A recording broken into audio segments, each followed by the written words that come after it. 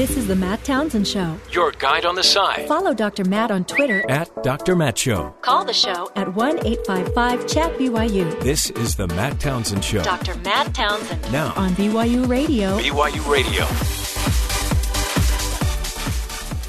Good morning and welcome to the Matt Townsend Show. This is not Matt Townsend. Matt Townsend is Really? out. Yeah, I know it's shocking to hear. Matt is out sick today, so we are going to soldier on. He is under the weather, as a certain presidential candidate also is. I think it had something to do with the BYU football game. Could have been. That almost made me sick. I was just sick watching both teams continually give the ball to the other team for the whole game, but that's a different story.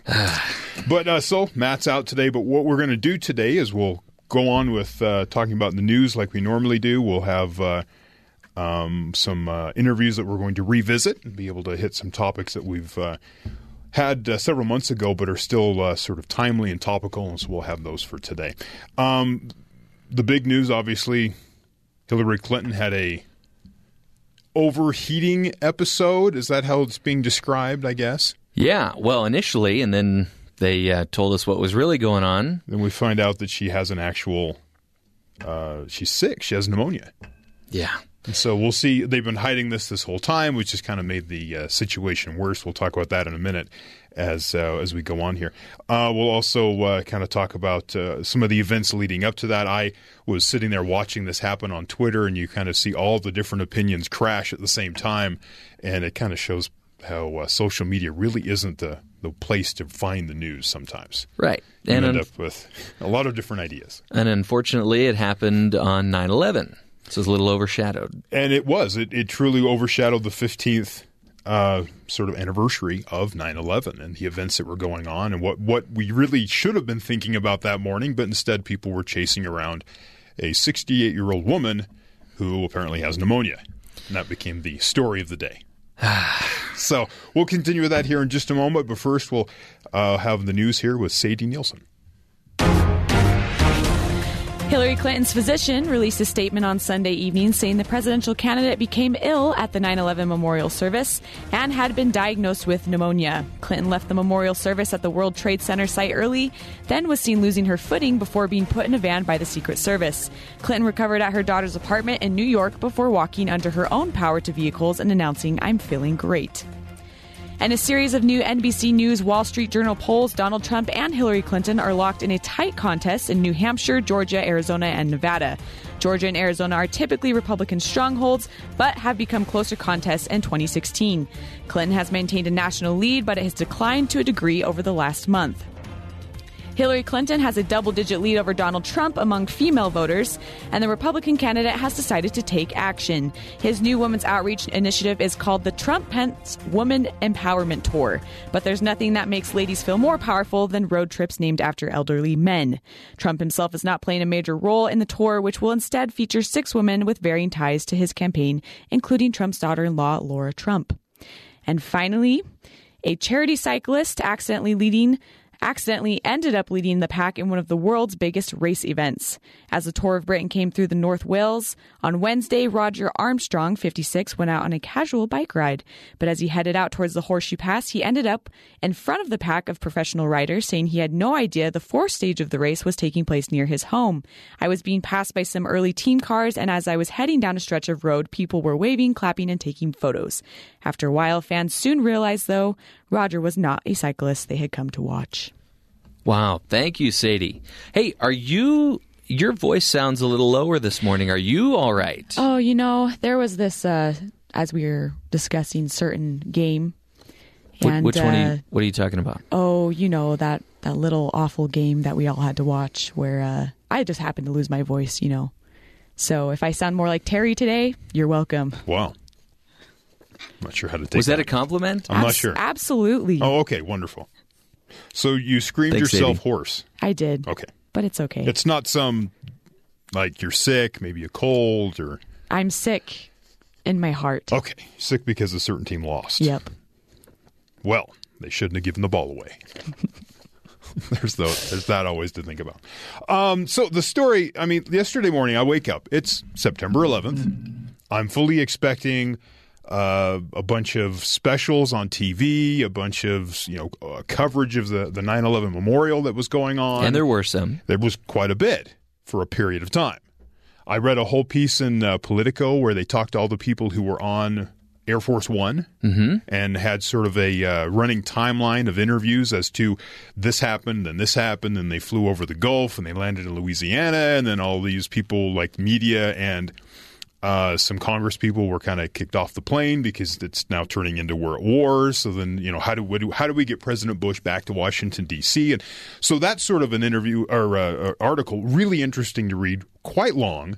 So you get kind of those sort of thoughts going on. And then I'm on Twitter just sort of looking at it, and all of a sudden Hillary Clinton leaves the 9/11 memorial early. She gets walked over to her van. Apparently, she left so abruptly that they didn't have the motorcade ready to go. So when they started moving her, they had to go get the motorcade. So she stood at the curb for like 5 minutes. With 3 people holding her up. Kind of holding her up. Yeah. Then there's cell phone videos because as they took off, the media was in a place, they call it a pen. So they're kind of confined in an area. So when Hillary Clinton and her people just moved, the media that covers her couldn't follow. Wow. So she ends up on the curb. All the video we have of this situation of her getting in this van is from somebody's cell phone. The citizen journalist making up the difference after the media's left high and dry. And so she gets helped into the van, and then Fox News was the first to report on this, and they're like her shoe was lost underneath the van or something, and they had to pick it up later. But she gets put in the van and whisked away, and they say presumably in the direction of a hospital because she felt, quote, overheated. On a day that many report it was about 79 degrees. Now, I saw a report saying it was 79 degrees with 79% humidity. I'm not sure. Like heat index, I looked it up, said it feel like it was 84 degrees, which isn't incredibly hot. It's been pretty hot in New York and in the East Coast over the last few days. Yeah.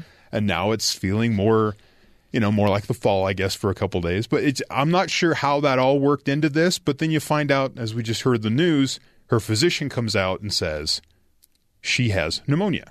Now, they found this out on Friday.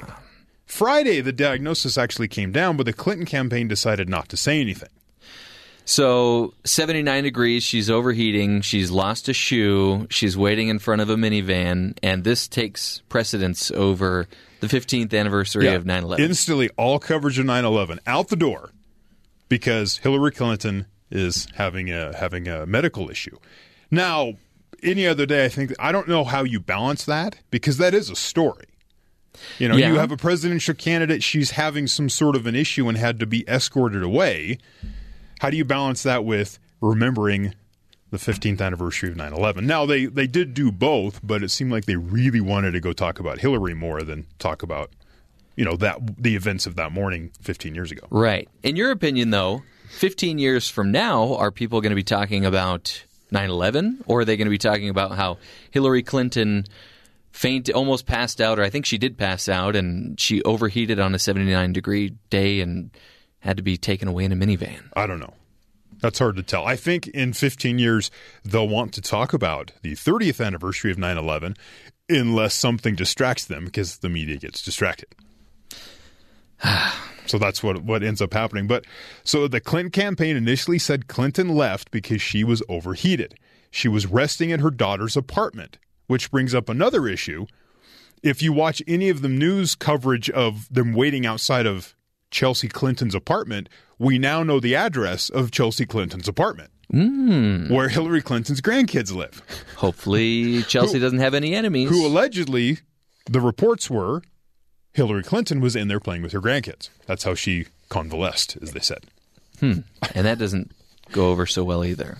Well, I mean, if you're going to go someplace and cool off and kind of re-regulate yourself, if you are overheated, you need to cool off, get a drink, that kind of thing. So maybe she went there and her grandkids, so she played with her grandkids for a little bit and then went out. The problem arises, there was 90 minutes from when she left the park to when she walked back out of Chelsea Clinton's apartment. During those 90 minutes, nobody said anything, nobody knew anything. And so the media just sat around and speculated. Wow. Which is always the best way to proceed when you're trying to cover live news, is just to randomly speculate on whatever report you can get a hold of. What is interesting is she had been diagnosed with pneumonia on Friday, 2 days before the ceremony. The Clinton campaign chose not to announce that. And now they announce it when it's convenient this is kind of an embarrassing situation. This is why. It's like, why didn't you announce this Friday? If you announced it Friday and then this happened today, everyone would be like, okay, she has pneumonia. Well, maybe they'd still react, but there'd be a more plausible story. Sure. Whereas, by the way, here's a convenient excuse. Well, with so many people, thinking about other things, 9/11, maybe that was part of the strategy. While people are occupied, let's just sneak this in there. Maybe. I don't know. But again, this is, as we're doing right now, speculate. Sure. There hasn't been a lot of discussion. But isn't it fun to speculate? It makes for an interesting discussion. Clinton does not, as customary, have what's called a full protective pool, in which reporters are in a constant presence from the moment the person leaves their home until the moment they return. Most presidential candidates have this. They document what the candidate does. That's how you get these little conversation snippets of them talking to common people, like when they go into the restaurants and shake hands with people. The media is following them very closely. They're with the campaign all day. They have sort of these insights, and the campaign does it because it kind of protects them in a situation like this, where something happens, there's not a lot of detail, but you have embedded reporters who can report on what was happening. These are the facts. But we don't have that. So we're left to speculate because they don't do this. But Hillary is claiming that she is feeling better, right? It's what she said. The media outside of Chelsea Clinton's apartment, this is some of the, I guess the scene as the media was yelling questions at Hillary Clinton as she emerged. Are you feeling better? Yes, thank you very much. Thanks, everybody. There you go. Are you feeling better? Yes. That, I'm convinced. So we should go with that. Then the problem arises. Well, first off, in that clip, you hear the cameras just firing off like 400 photographs. Of course. Well, I don't know why they need to do that. She was just waving on the sidewalk, but that's what they did. They also asked her what happened, and Hillary Clinton responded, "It's a great day in New York." Wow. Well, they do that all the time. The president, he'll walk out to Marine One at the White House, and you'll have reporters on this rope line, and they'll yell questions at him. But they purposely have Marine One started, because that's how so the president can get off the ground, obviously. But the president walks out at that point and then cups his ear and goes, "What? I can't hear you. The helicopter. It's a great day in Washington, D.C." And then off he goes. I wish I could have used that in class growing up. Yeah. Like, what is the capital of Rhode Island? It's a great day in Anaheim, California. There you go. So this protective pool, reporters ride on the campaign plane, tag along on most of the time. It's no guarantee that a true protective pool would have known about Clinton visiting a doctor on Friday or would have witnessed her wobbly departure from the park yesterday. But the hours that lapsed between the episode and the true explanation nonetheless showed how the Clinton campaign sometimes harms itself by not being fully transparent. And also, Donald Trump doesn't have a protective pool either. He doesn't allow media access in this way either. So both candidates are not allowing this sort of access that every other presidential candidate has allowed to help alleviate this sort of speculation and sort of, conspiratorial thought that happens if something occurs on the campaign trail. And yet they both claim to be completely transparent. That's what they try to give you the idea of. Also, this morning, Donald Trump has said he will be releasing some medical records here in the next short time, and he feels that it is definitely a campaign issue that Hillary Clinton has pneumonia. We'll see. We'll see if he does it. So he said that, he's released his one-page document from his, as I've talked about before, his doctor that kind of looks like, if you've ever seen an Independence Day, there is a scientist that's at Area 51. Brent Spiner, played by Brent Spiner. That's the actor. He's kind of crazy-looking long gray hair, and that's, kind of the first impression of the doctor that Trump used that gave him a one-page clean bill of health, except the doctor's deals with internal medicine, not like mental capacity and not those types of issues, and the guy gave him a complete clean bill of health, top to bottom, everything's great.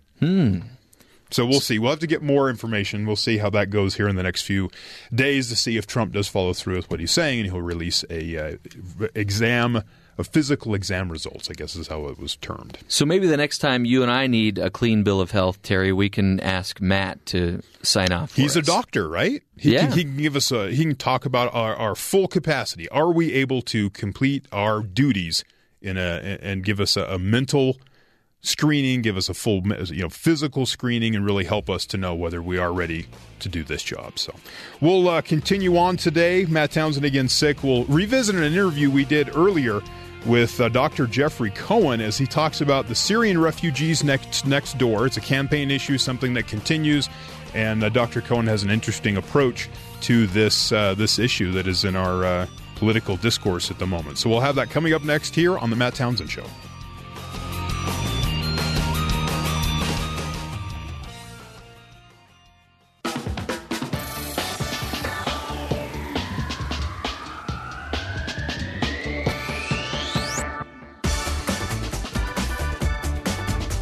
Welcome back, friends, to the Matt Townsend Show. You know, following the bombings in Paris and again in Brussels, fears surrounding refugee placement in the U.S. has surged. Many of the Republican presidential candidates issued statements regarding their hesitancy to allow further refugee placement in the United States.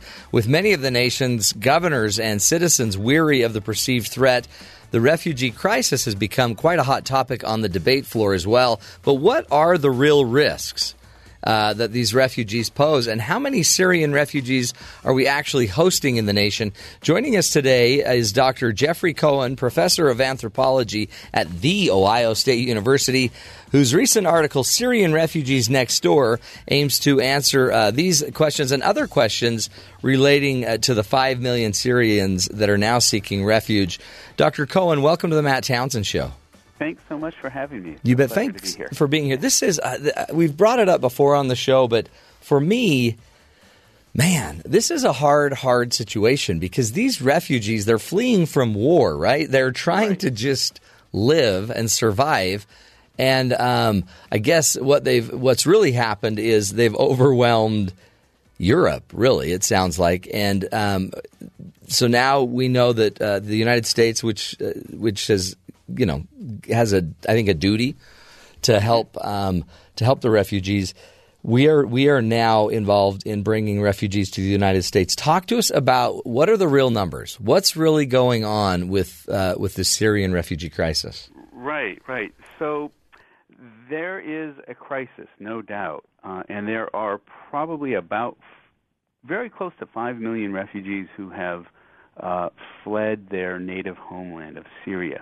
Within Syria itself, there are the majority of refugees have remained, and they've just been displaced, and they're within the country. But outside of the country, there are these millions of people searching for opportunities, searching for safety, and searching for security. What's really important to remember is out of that total, a very, very small percentage is coming to the United States. How small? In 2014, 132 refugees from Syria were settled in the United States. Wow. And through last fall, we're talking about just over 2,000. So while we can worry a lot about the total numbers, and that is the total number of Syrians, the amount that are intending to arrive in the U.S. remains very, very small, and there are so many controls. There are so many hoops, so much time spent in vetting these folks that we're not. I think we can very safely say we don't have to worry. It's 18 months of vetting, right? And I guess many would say, well, yeah, but it's our government. Who knows that they'll even do it right? But in the end, it's still such a small percentage of people, right? That the idea that right.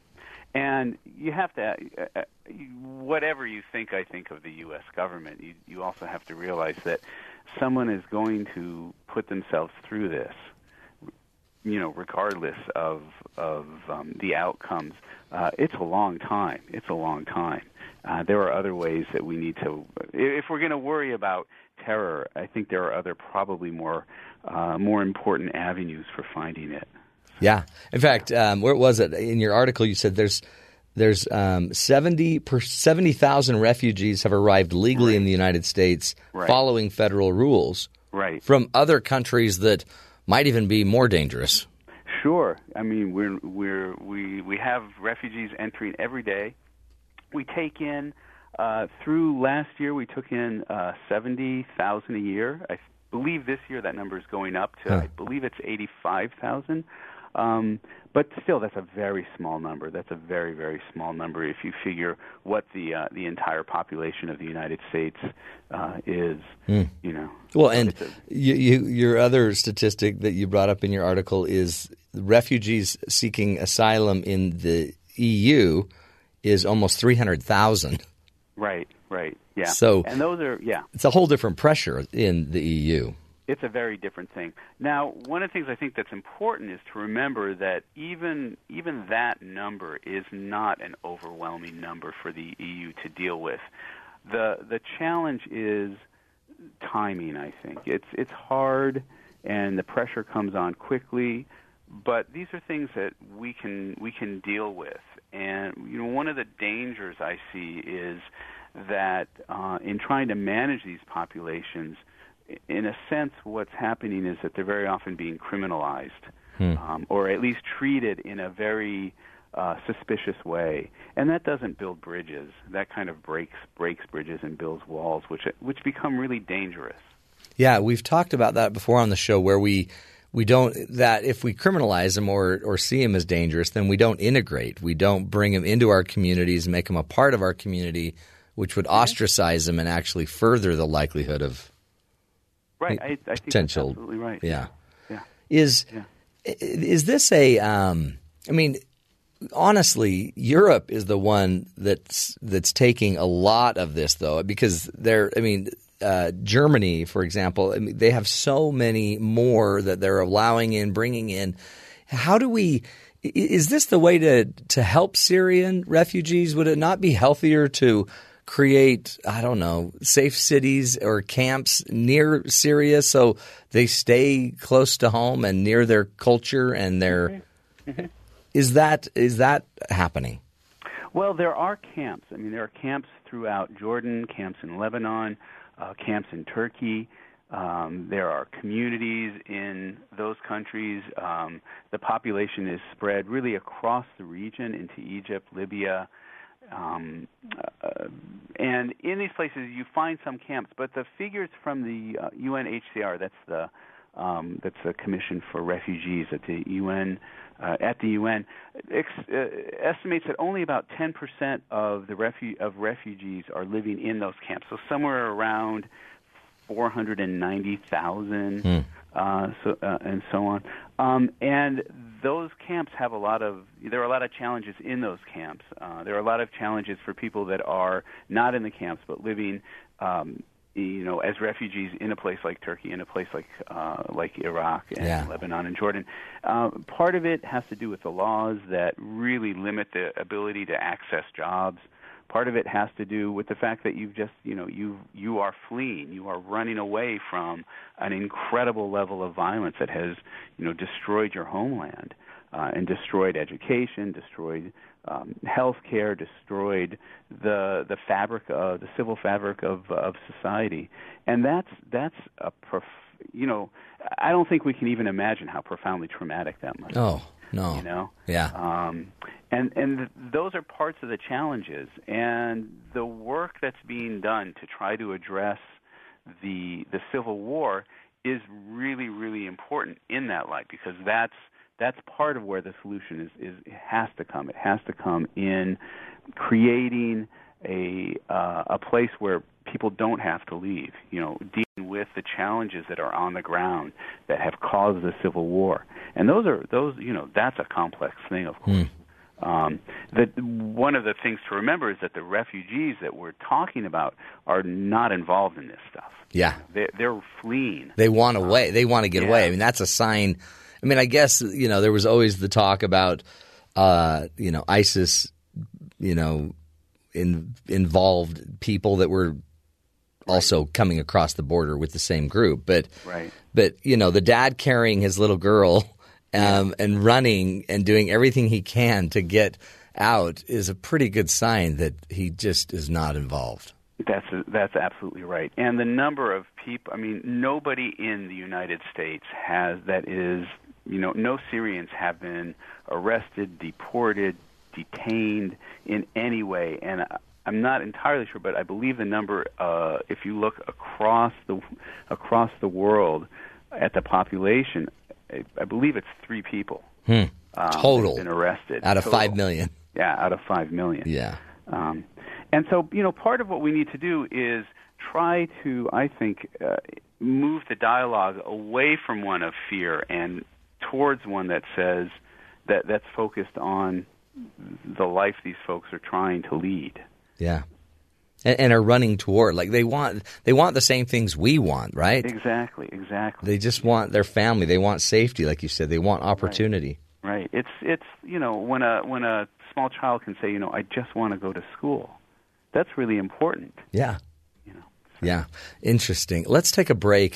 Jeff, I want to come back and continue the discussion, find out once they're vetted from the government, how then they are integrated into the United States.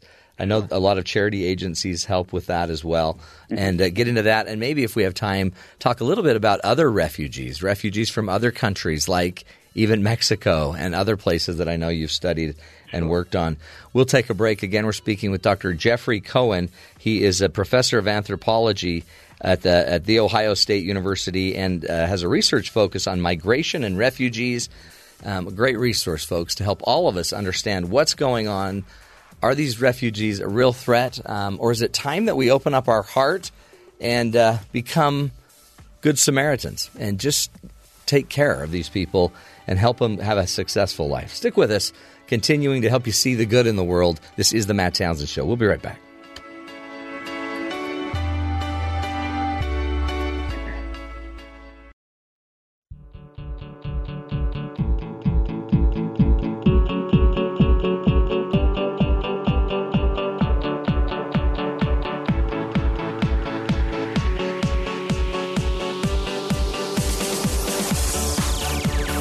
Welcome back, friends, to the Matt Townsend Show.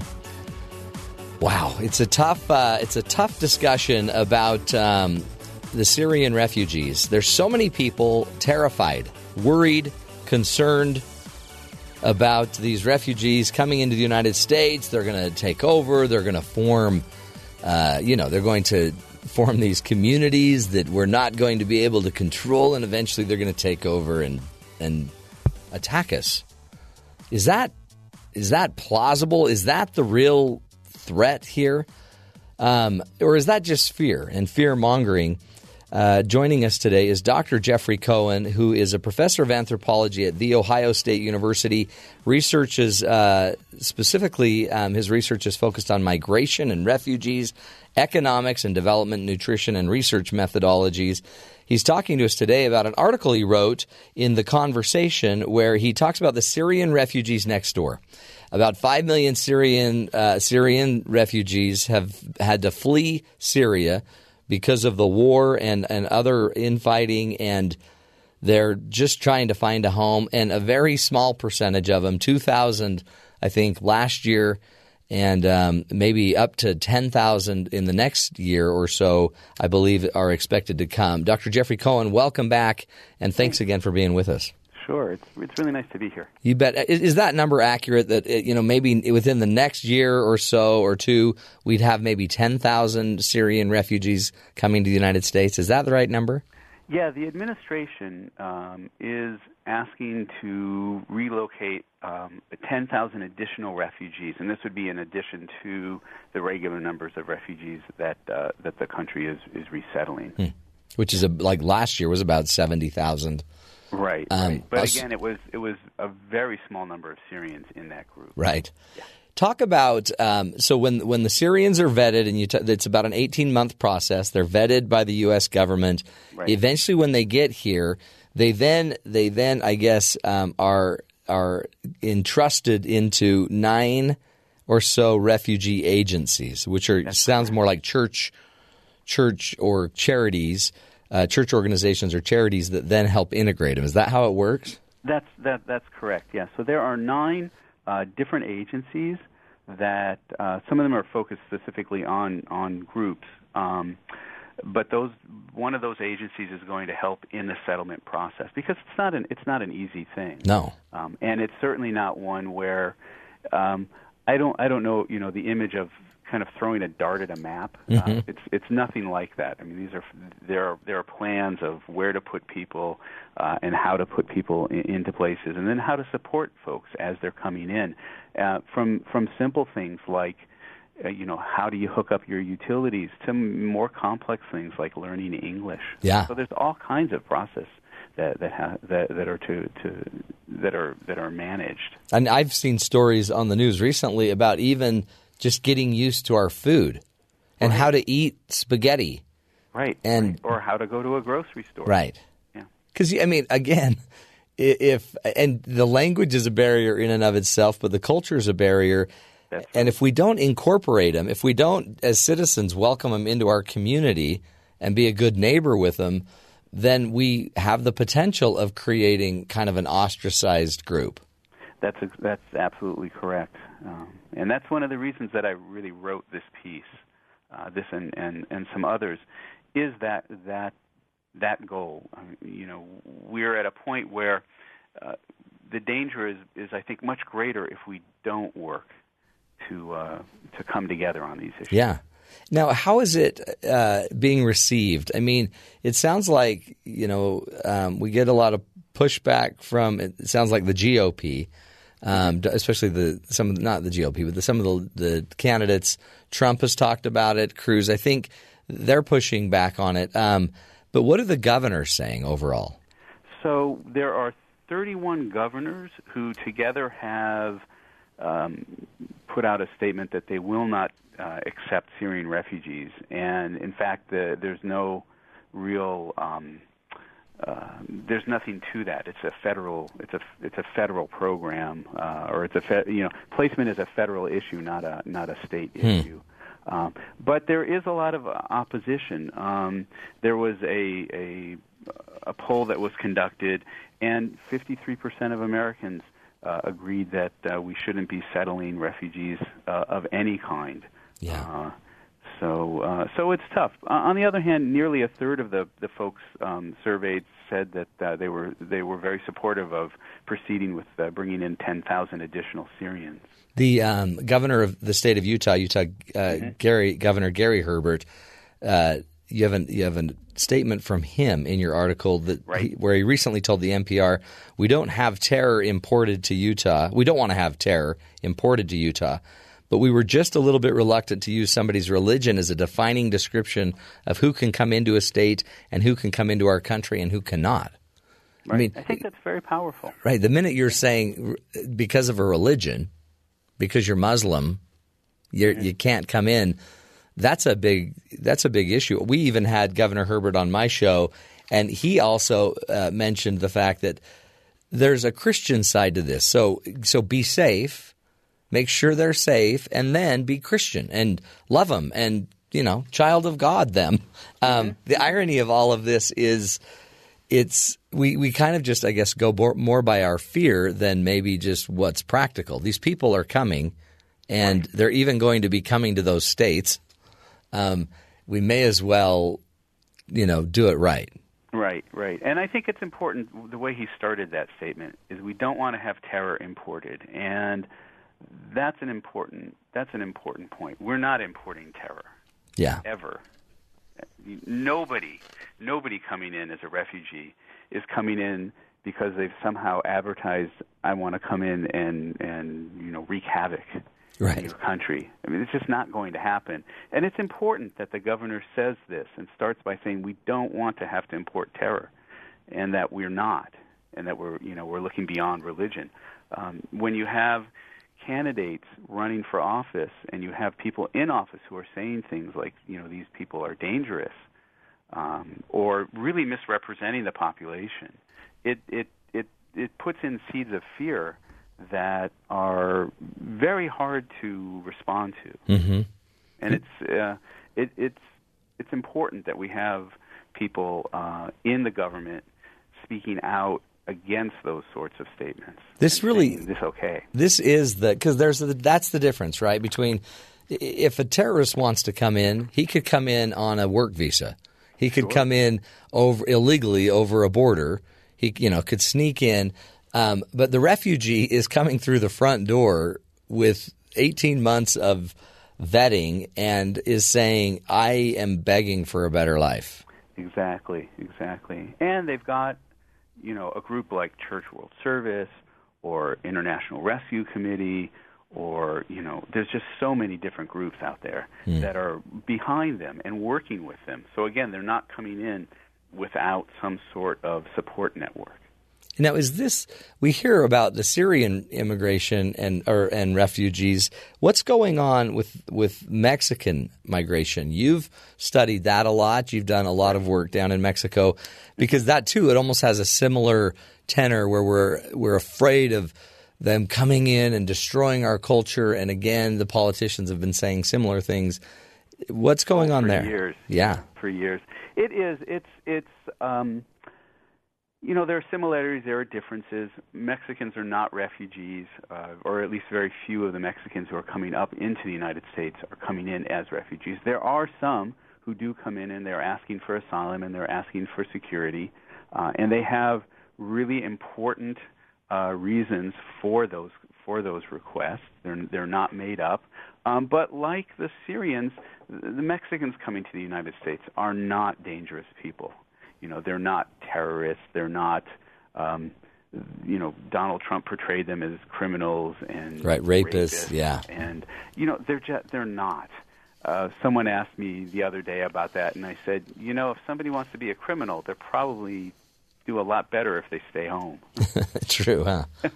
It's true. So, so they're just not. In fact, the majority, and I mean the overwhelming majority of people that I've met in my research, and this is over 20 years of working on the question of migration between Mexico and the United States, the overwhelming majority of people I've talked to are people who are up here mostly because they see an opportunity to make their lives or the lives of their children and family better, or they're really trying to get away from something that's just not working.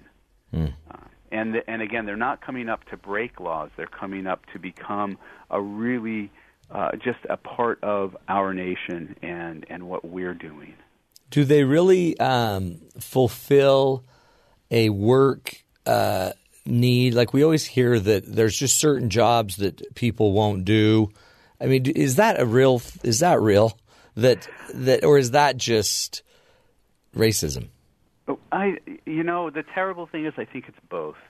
Depending on what statistics you want to read, you can see where certain populations are going to come in and perhaps move into jobs that citizens of North American citizens should be taking. On the other hand, you can say it's just blatantly racist, and there's lots of work that actually shows how immigrants coming in from places like Mexico are, in fact, making work for everyone, doing things. Most of these are folks that are paying taxes, paying Social Security. The overwhelming majority, again, of most of the immigrants that are coming into the United States from Mexico are doing so with the thought that they're coming in with legal paperwork behind them. And this is because a lot of them are very abused in the process, and they're misled by people who are doing things like selling them inappropriate numbers, Social Security numbers, for example. But they're generating literally hundreds of millions of dollars in tax revenue. And any immigrant who comes in who's living in a place, whether it's in Southern California or right here in Columbus, Ohio, is doing things like paying rent, paying for utilities, paying for transportation, and all of that. Those are the dollars that are generating other jobs, other opportunities, going into community coffers, paying for schools, paying for programming, paying for roads and lights, and so on and so forth. So there just needs to be a sense of respect and I guess too, and legality. Let's make sure we keep it as legal and understand what's happening, and yet respect and not just disavow who they are. Respect's very, very important in this process, I believe. And the issues of legality are also absolutely important. Part of the reason we have a large community of undocumented people, and this includes much more than just Mexicans, right, is that these are folks that generally employers don't have to necessarily worry so much about. These are people that will, because of the questions surrounding their own status, may not ask a question when, say, their paycheck is short at the end of a week, or people who aren't getting, say, benefits just because they don't need them. They don't need to be paid them. They can't expect them. Right. But so that becomes a problem. Right. Well, it's also usury, right? They're being used. Right. Yeah. Yeah, and I think that one of the challenges here too is that it's easy to focus on immigrants. It's easy to focus on refugees. As we've talked about, the Syrians are not the problem. The civil war is in fact the problem. And so very often, rather than talking about solutions, focusing in on our own fears and focusing on how those fears may play into these populations, I think is a dangerous thing. No, I think it's great advice and a warning, I think, for all of us. Dr. Jeffrey Cohen, thank you so much. Appreciate your great insights on this. Sure, it's a pleasure. Thank you very much. You bet.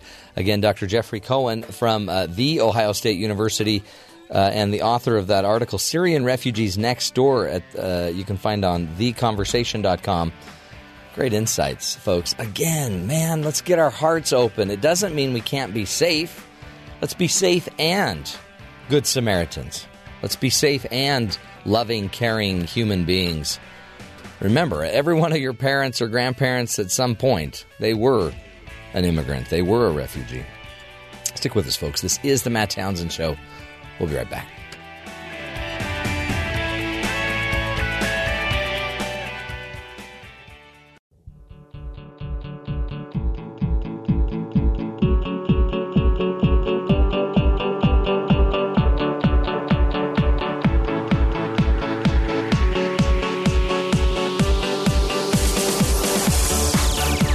Welcome back, friends, to the Matt Townsend Show.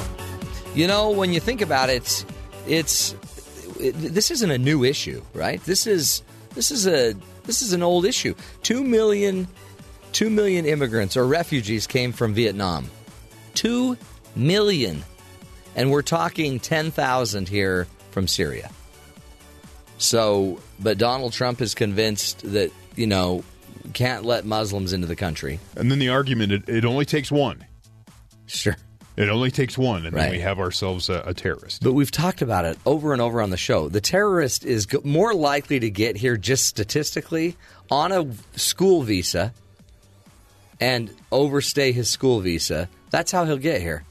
Now, I might be naive. Sneak across the border of Canada. I might be naive, but trying to think that they're going to walk from Syria to, I guess, one of the areas is we talked about before. They go to Greece. Yeah. They get on these boats that we've seen on the news. And then they sink. And if you make it across that channel, then you move on from there and then walk into Europe and up through Germany and then somehow figure out to get from Germany to the United States. There's better ways. Right. There's easier ways. Right.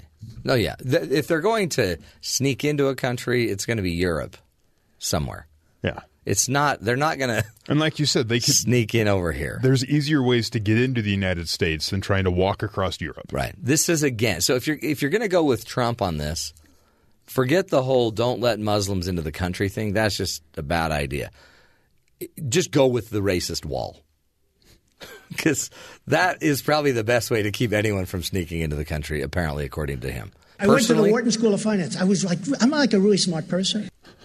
He's really smart. He's really smart. The reality is, again, it's the visas that overstay those people. That's where hundreds of thousands are coming in. Mm-hmm. And then we just don't track them down. And a lot of that has to do with our immigration enforcement and how people just sort of fall through the cracks when it comes to documentation and record keeping. And You can't. So who do you trust? You can't trust the politicians, those in power, those trying to get into power. So obviously, you just trust the media. Which apparently no one does. What do you mean? Just 6% of people say they have a lot of confidence in the media, putting the news industry about equal to Congress. Wow. And well below the public's view of other institutions. This from a recent polling that was done. Really think about it. What media personality do you trust? None. I don't even trust myself.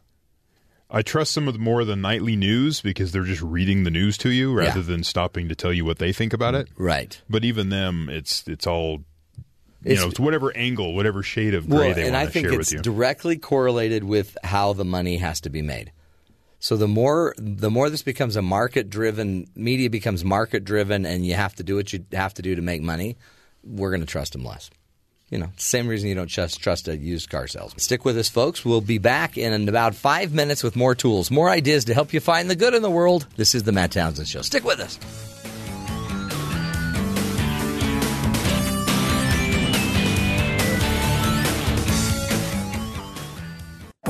This is the Matt Townsend Show. Your guide on the side. Follow Dr. Matt on Twitter At Dr. Matt Show. Call the show at 1-855-CHAT-BYU. This is the Matt Townsend Show. Dr. Matt Townsend. Now On BYU Radio. BYU Radio.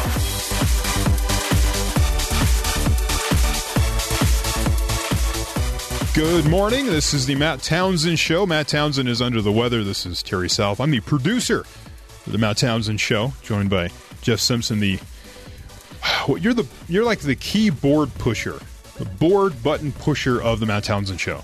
Well, I do know which buttons to push, if that's what you're implying. Do you resent that sort of title, button pusher? No. Would you rather, sometimes the garbage man will be called a sanitation engineer. Do you want a more highfalutin name? I'm sorry, did you just compare me to the garbage man? No, I was just trying to think of an example of where there's a common name of garbage man, and then other people call them sanitation engineers. Which maybe I know garbage is a man is different okay thing. because I can take out the trash in a way. I can press the button that turns off your mic, Terry. Sorry, I didn't mean for this to seem... But then I have a button I can turn it back on. Let's get back on topic, Terry. Sorry. If that was mean-spirited, I apologize. Would you like a different name when it comes to your job? Because we could work on that. Almighty One? Board operator? Is that... No. Sound engineer? We'll go with Almighty One. Almighty One? That's a little too high. Maybe you went high, I went low. Either way, today is September 12th. We always have things of the day. Most of them are irrelevant and funny, but this one's interesting. Chocolate Milkshake Day. I'm just gonna shake, shake, shake, shake, shake. Shake it off, shake it off. Started out as an alcoholic beverage. Didn't know if you knew that. No. Then it became more universally accepted when they removed that and just made it chocolate milk. Favorite shake flavor, Terry? Depends. I'm not really, I have my favorite. It's like I'll look at the menu and go, oh, let's put a couple of those things together. See how that works. Chocolate banana. Okay. With real banana. It did say with the invention of the electric blender in 1922, the texture of milkshakes changed from smooth, thick, and creamy to a frothy, airy consistency that's loved today. That brings up another good point. Do you prefer a shake that you have to eat with a spoon? It's so thick you eat it with a spoon, or you want to drink it through a straw? I had one so thick the other day that the straw was useless. In fact, you pulled the straw out and it brought the entire contents of the cup with it. It broke the spoon, I bet. It was like a straw sickle at that point. But you could it was nice and creamy. You can go in with the spoon, no problem, but it was so thick that the straw was useless. I'm a straw guy. Otherwise, why not just eat a bowl of ice cream? It's kind of my point, but it was good. Liked it. It was something that I don't normally get, so it was a little treat at the time it was a summer day. Now it'd be kind of chilly. It's also Video Games Day. Do you play video games? I used to be really big into video games, but the more advanced the games get, the less into them I become. Yeah. I had a few. I started with the original Nintendo that had like 6 buttons. Okay. And now my PlayStation 3 has 15, I think, 16 buttons on the controller. Did you ever have like the running pad or the power glove? No. The joystick, what was that giant, the console with the big joystick? I had on that it? one. That was the NES Advantage. I had that one. Okay. But my parents didn't really love me that much, so I didn't have the extra auxiliary toys that I always asked for Christmas. I wanted the power glove, right? I wanted the running mat so I could do the Olympic Games. But my parents said that would be better invested in my education. What? And I didn't agree as a 10-year-old kid, but regardless, we're here today. So how did you, when you had a game that wouldn't function correctly, how would you remedy that? What were some of your remedies? With the Nintendo, you would blow on the cartridge. Mm-hmm. Sometimes you would blow inside the actual game unit itself, not just the cartridge, but the console. Okay. You'd tap it. Mm-hmm. Sometimes you'd loosen up whatever the obstruction was in the game. None of this actually worked, but I don't know. I did play. We thought it did. We always thought it did. I played. There was a game called Tecmo Super Bowl, and I played that game until it fell apart. The game collapsed. It corrupted. It wouldn't even start. I played it so much. Wow. Love that game. We would also take a Q-tip and put a little dab of alcohol on it, not the kind that you drink, obviously, and then just rub it on that the chip part that sticks out of the cartridge. The connector, yeah. Anything you can do to clean those things. They got dirty. Yeah. They collected a lot of dust. So, good times. So Chocolate Milkshake Day and Video Games Day, we'll continue on with that. We'll first get the news from Sadie Nielsen as we progress here. Donald Trump claimed that he took $150,000 after 9/11 to be used in recovery efforts, but a new report from the New York Daily News confirms that his account is not true. Records from the Empire State Development Corporation show that Trump requested the money for rent loss, cleanup, and repair, and not to recuperate money lost in helping people. The program was initiated to help businesses recover, not to reimburse people for charitable work. During an address in Washington, D.C. on the 15th anniversary of the 9/11 attacks, President Obama emphasized the United States' resilience as a nation. "Let not steadfast love and faithfulness forsake you," he said, citing scripture. "Bind them around your neck. Write them on the table of your heart." The president also emphasized that America's strength lies in its diversity and enemies should not divide us. And an update on Hillary Clinton. Her San Francisco fundraiser Monday will continue with her teleconferencing into the event. Donors were told last night a last-minute fix after the Democratic nominee canceled her trip to California this week because of a pneumonia diagnosis. So hopefully she gets better. And finally, a desperate college student's beer money sign was captured on ESPN that led to more than 2,000 donations using person-to-person payment app. I saw this. Venmo. Very funny. The sign was captured in the background of a ESPN College Game Day, a pre-game show that broadcasts from a different college campus every week. This one was held at the University of Tennessee, where a Darien student, Sam Crowder, held a sign that said, "Hi, Mom, send beer money," and included his Venmo account handle, and amused viewers began looking up Crowder and started chipping in for a round.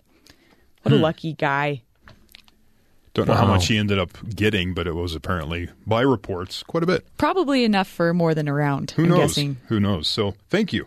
You know, I used to live in Seattle, and people that were on the streets holding up signs looking for money, they would be very honest in their efforts. They would just hold up a sign that says, "I need money for beer." Right. One time there was even a guy who just held up his hands with no sign, and he got a lot of attention that way. It just was pantomiming holding up a sign. Yeah. I don't know if that actually works for people as they stand out with a sign asking for help. I'll see people occasionally give them money. Yeah. So, yeah, whatever gets you ahead, I guess, with the gentleman with his sign and people giving him money. The big story of the day, obviously, we talked about this last hour. Hillary Clinton left a 9/11 memorial yesterday, saying she felt overheated. There's video of her being helped into a van, multiple people. She went back to her daughter's apartment. She rested up, probably cooled off, got a drink, and then walked back out. Clip 2. Hold on, getting to it. So while I'm pulling this up, is it possible that she had some kind of a double? There was some talk of that. I know you mentioned it earlier before the show. You mentioned it briefly. I saw some things online saying, do we really even know if that was her? Because all you saw was the back of her head. Because the person with the camera phone, as they were loading her into the van, was shooting from behind. And so you saw kind of the back of her head. So it wasn't really clear, but I guess all reports, yes, that was her. She later walked out of her daughter's apartment. The media all over the sidewalks waiting for her to come out, and they said this. Are you feeling better? Yes, thank you very much. Thanks, everybody. Usually, though, if you're using a double, it's because you want to be in two places at one time, right, or you want to be safe. But it seems like this would be a negative way in which you would use a double. She could have had a late fantasy football draft that she was trying to get in on. Okay. ESPN's fantasy football service crashed yesterday. Ooh. About midway through the morning set of games that they have, and so people were just unglued. First day of the year, you're trying to figure out your teams, and the whole service crashes for about 4 hours. By the end of the day, they finally got it back up functioning at full speed, full strength, but it took most of the day, and people were not happy. Do you do any type of fantasy football, fantasy baseball, No. any of those? I used to. You have no but fantasies. I used to, but it just became so just laborious to try to stay on top of it. And I got to go pay attention to the waiver wires, who got cut today. And I used to do baseball, but that's even more insane. Who was on your team? I would just do a random draft with the free drafts that they offer on these services, and you just sit free and they just populate your team and you move on. Because I more just wanted to know the names rather than chasing down someone who I thought was specifically good. So Sure. just time-wise, preparing for these, they're insane. So maybe that's what Hillary Clinton was doing. Maybe she was doing a fantasy draft and had a double. I doubt it, but it's a possibility. But yesterday, as I was saying, Clinton had this happens. The media starts speculating because there's no real information out there, because it was 90 minutes of no contact, no word from anybody about what was happening. And I just saw the Drudge Report was really pushing the hashtag Pray for Hillary. Pray for Hillary. I think she's going to die. It was one of the tweets, and you're like, what is happening? What are we doing here? They came out and said later that she has pneumonia. They found out on Friday. They chose to keep it secret, not really share it. And that's where the problem comes. She has a problem. If they announce it, then all of this is better handled, instead of now it all just sort of comes out all at once and looks like you've been hiding it the whole time. Well, Terry, she's 68 years old. Isn't it? It's not. I don't feel like it's too much to ask for a 68-year-old to have perfect health. Do you? Yes, I kind of do. Donald Trump says he will release his, let's see here. The Republican candidate Donald Trump said he considered Clinton's health a campaign issue and said he would release the results of his own physical exam this week. So we'll see what that happens. He's 70. We're talking with two senior citizens here. I think we need to find out what their health status is. Can he throw in his tax returns with those? The tax returns need to come out also. Yeah. Just go out on a limb and say both of those need to happen, and they need to happen soon.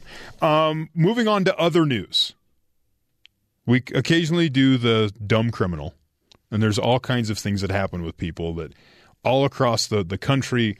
Bad mistakes, bad things happen. This happened in Washington, the state of Washington. A woman, they learned she pocket dialed can be more than just embarrassing when a 911 operator heard about her illegal activities. The police in the area said that a woman apparently accidentally dialed 911 from her pocket, and operators heard the very angry-sounding suspect talk to a man believed to be her boyfriend. The woman was heard discussing scratch tickets and illegal activities, leading officers to visit where the call was originating from. When officers got to the area, she could be heard saying that she saw the police and would not be going to jail. She was seemingly clairvoyant, as they said, but that prediction was wrong. Police wrote. The woman, who also allegedly tried to give police a fake name, was booked on an outstanding arrest warrant for trafficking in stolen property. So, have you ever pocket dialed, Jeff? I don't know if I've ever done that, but I think I've probably sent text messages to people that shouldn't have gone to them. My wife is purse dialed. Purse dialed? She's dialed me, but she's also done where phone call's over, so you just drop the phone and she drops it in her purse, doesn't disconnect it. And I'm just assuming it's going to drop, and I'll just sit there and listen to her for like 5 minutes as she's singing along to the radio or whatever, and then I finally drop it. But see, now purse dialing I can understand, because women, I don't want to say women in general, but my wife especially has a ton of things in her purse, and trying to find something in there is just impossible. So I could see rummaging up against the phone and pressing all sorts of wrong buttons. Now, my father's FaceTimed me multiple times. Really? For his birthday in July, my brother got him one of those iPod Touches. Mm-hmm. Now it's an iPod Touch. It functions, right? It has FaceTime. It does all that. And so my father, as he's trying to figure out, I think he was trying to text, I'm not sure, but ends up he starts FaceTiming me. And so I answer, I go, hello, and then he hangs up real quick, like, oh, I don't know what that was. And so my father's kind of pocket dialing, but it's with video calls, which is different too. Basically, everybody needs to act as if they're in broadcasting, and you're always on. You're always on. Always on. Never say anything inappropriate. That's just a good rule to live by. As this woman basically admitted to all sorts of illegal activities, so they just drove over and arrested her because they already had all the evidence they needed.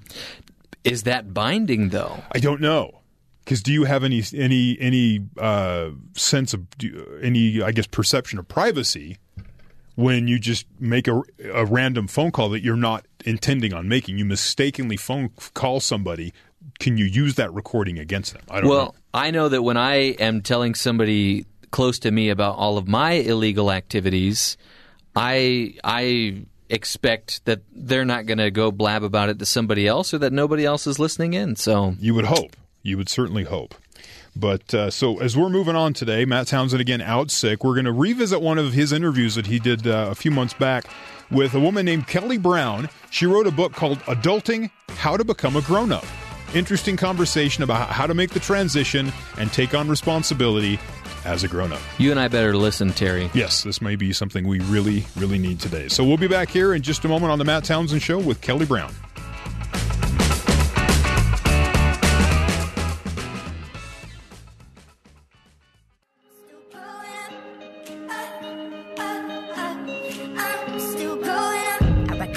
You read The Alchemist, listen to your teachers, but cheat in calculus. Tell the truth, regardless of the consequence. And every day, give your mama a compliment.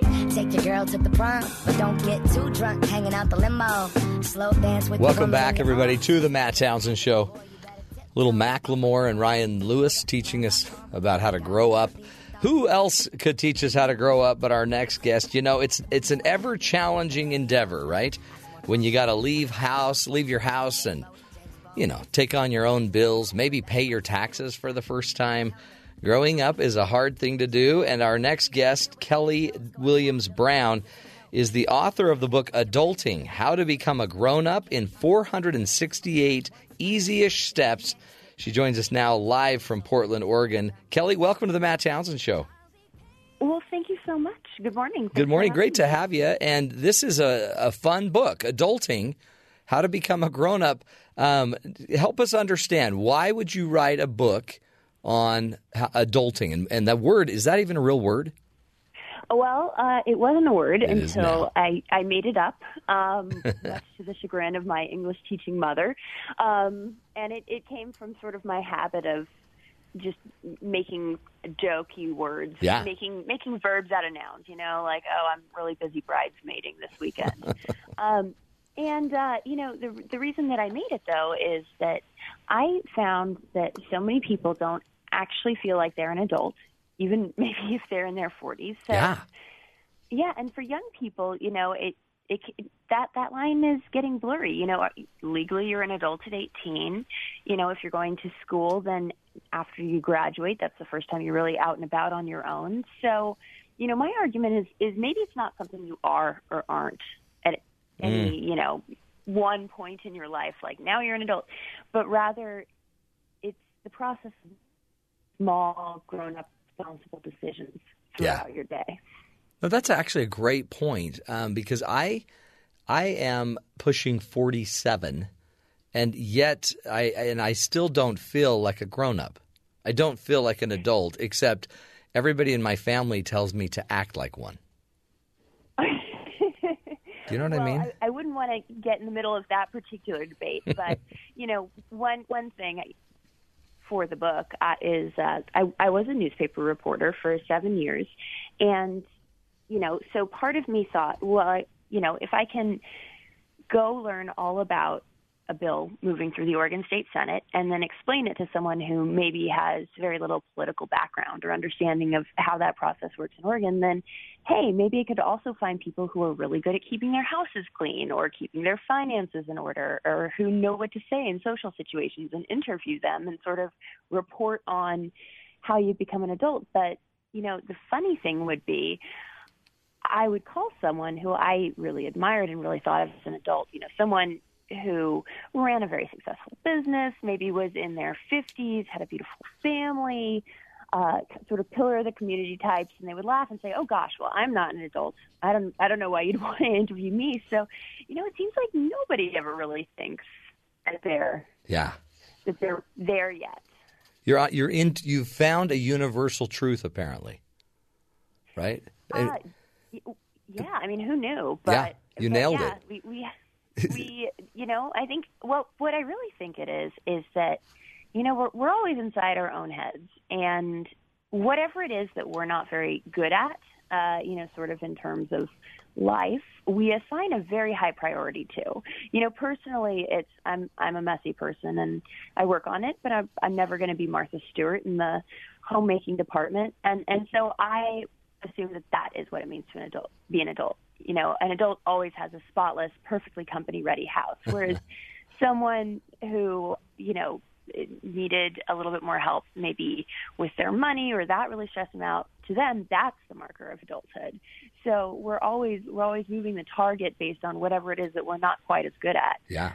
Is it I feel that that's actually a perfect explanation. It's pretty much we assign the highest priority to the things we do the least effectively. And it really is. It's because a lot of your 480 or 68-ish steps are basically just funny things that no one would ever think about, right? What's some of your favorites? Some of my favorites that are kid friendly and Christian radio friendly. Of course. One of my favorite pieces of advice is from a dear family friend named Bonnie Trumbull, who lives up here in Oregon. And Bonnie was saying, when you're a young person and you're first out in the world, first out at that job or whatever it might be, sometimes you can feel really intimidated. Perhaps you've gotten an invitation to a fancy party, or, you're somewhere with important people and you're feeling like you shouldn't be there. Mm-hmm. And she said, just always remember that you all arrived on the same guest list and that your invitation is just as valid as theirs. And, you can apply that to a lot of situations. If you've gotten that job that you're really sorry about that. Oh, no, you're good. If you've gotten that job, that's her calling right now. It's your friend. Exactly. If you've gotten that job that you're really excited about and you show up and all of your coworkers are just brilliant and you feel so nervous, well, remember that, you arrived with the same invitation as them. They saw something in you that they want. Another really good piece of advice is just go ahead and clean something up as soon as it spills. And you wouldn't think that would be a piece of necessary advice for a 27-year-old, but, one of my friends was saying that throughout her day, as she's brushing her teeth, if, maybe a little teeny bit of toothpaste splatters or whatever, she just goes ahead and tidies it up right then and there. And I was like, that's brilliant. Why did I have to be 27 before someone told me that? Not that I would never wipe things up. Right. But, sometimes you'd be like, oh, what? Well, I'll clean it up when I clean the sink on, It's so Sunday true. Or whatever. But there really are just little things that make life easier. Exactly. And if you don't pick them up, somebody does. Is that what you did? Did you go around and ask everybody? Yes, that's exactly what I did. And I started with people I knew, good family friends, friends of my parents who I knew to be people who either were very at ease socially or, really knew their way around, the house in terms of being handy, or were wonderful hostesses or successful in their careers. But the great thing about this is that you can really ask almost anyone because everyone has some part of adulthood that they're good at. So while I was writing this book, and it was a several years long process, I would just talk to people and I would ask, if there was something that you could go teach your 22-year-old self, not the big stuff in life, not the forgive yourself, accept, your parents for who they are, warts and all, that kind of thing. But no, here's how you change a tire and figure it out before you were standing on the side of the road. with a flat tire. And so then I would take that and run with it. Mm. And again, I think it's so appropriate because there's a great quote by Carl Jung that says that which is most personal is most universal. Mm-hmm. And so a lot of your points are so personal. There was in the article that reviewed your book from the New York Times that there was a great quote, and I think it was attributed to you. That was I just lost it. Basically, it was talking about, it's not freaking out about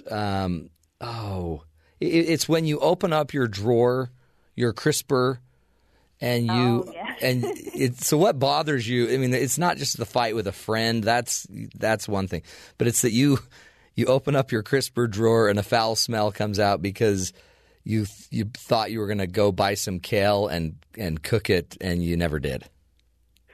I'm always so optimistic when I'm in the produce section about how many, kind of quickly perishable veggies I will be cooking and eating before they go bad in, a week. And it's, we can really take all those things as signs, and rather than thinking, okay, next time I really need to either be more reasonable about how much kale I'm buying, or barring that, I need to just give it a check every day or so and make sure it's not turning into that. I don't know if you've ever gotten to this point in your refrigerator. I hope you haven't, but that kind of slurry. Oh yeah. Inside, and it does not smell good. No. I'll tell you what. So, but we don't do that. We don't just say, here's the problem. What can I do to fix it? And how can I maybe prevent it from happening again? We fall into this, oh my gosh, what is wrong with you? How could you let this happen? This is disgusting. No human has ever been as disgusting as you, blah, blah, blah, blah, blah. And then we haven't really solved anything. We've just really upset ourselves further. Right. And our kitchen still smells terrible. And yet, next time you're at the store, if you've adulted and you're now an adult, then you wouldn't buy kale again unless you're really going to cook it. But exactly, I still may take 2 or 3 more times creating the slurry. And that's the thing is that we are never going to be perfect. We're probably in some elements of our life. Maybe we were pretty good at them to begin with. Maybe it was something our parents really emphasized, and so it's just not as much of a problem for us. But I think no matter who you are, there's going to be elements of life that are not second nature and that you do have to work on, and that's okay. Yeah. As long as you just acknowledge that you have to work on them and acknowledge that you're not always going to be perfect at them. And that's, I guess, part of the growing up is maybe, giving up the perfection idea. Oh gosh, yeah. Well, I mean, the quote that I love is, don't let great be the enemy of good. Mm. And that's not to say that, you should not strive for greatness, but it also means that I think to be a healthy person, it's really important to acknowledge what you are good at and what you can do and focus on that. And then if you're up against a challenging situation, rather than deciding off the bat that you will never be able to do this or you'll never be able to do that, just thinking, no, I can probably do this. Let's figure it out, and let's have some patience with myself as I learn this. Yeah. Great advice from, again, Kelly Williams Brown. We'll take a break and come back, continue this discussion in just a couple minutes, figure out, more great advice from Kelly and her book, How Adulting, How to Become a Grown-Up in 468 Easy-ish Steps. Also, you can go check out her website, kellywilliamsbrown.com. Just great insight that I think all of us could take into heart, right? Basic adulting. Very basic. We'll be right back, Kelly. Thanks. We'll take a break. Stick with us, folks. This is the Matt Townsend Show.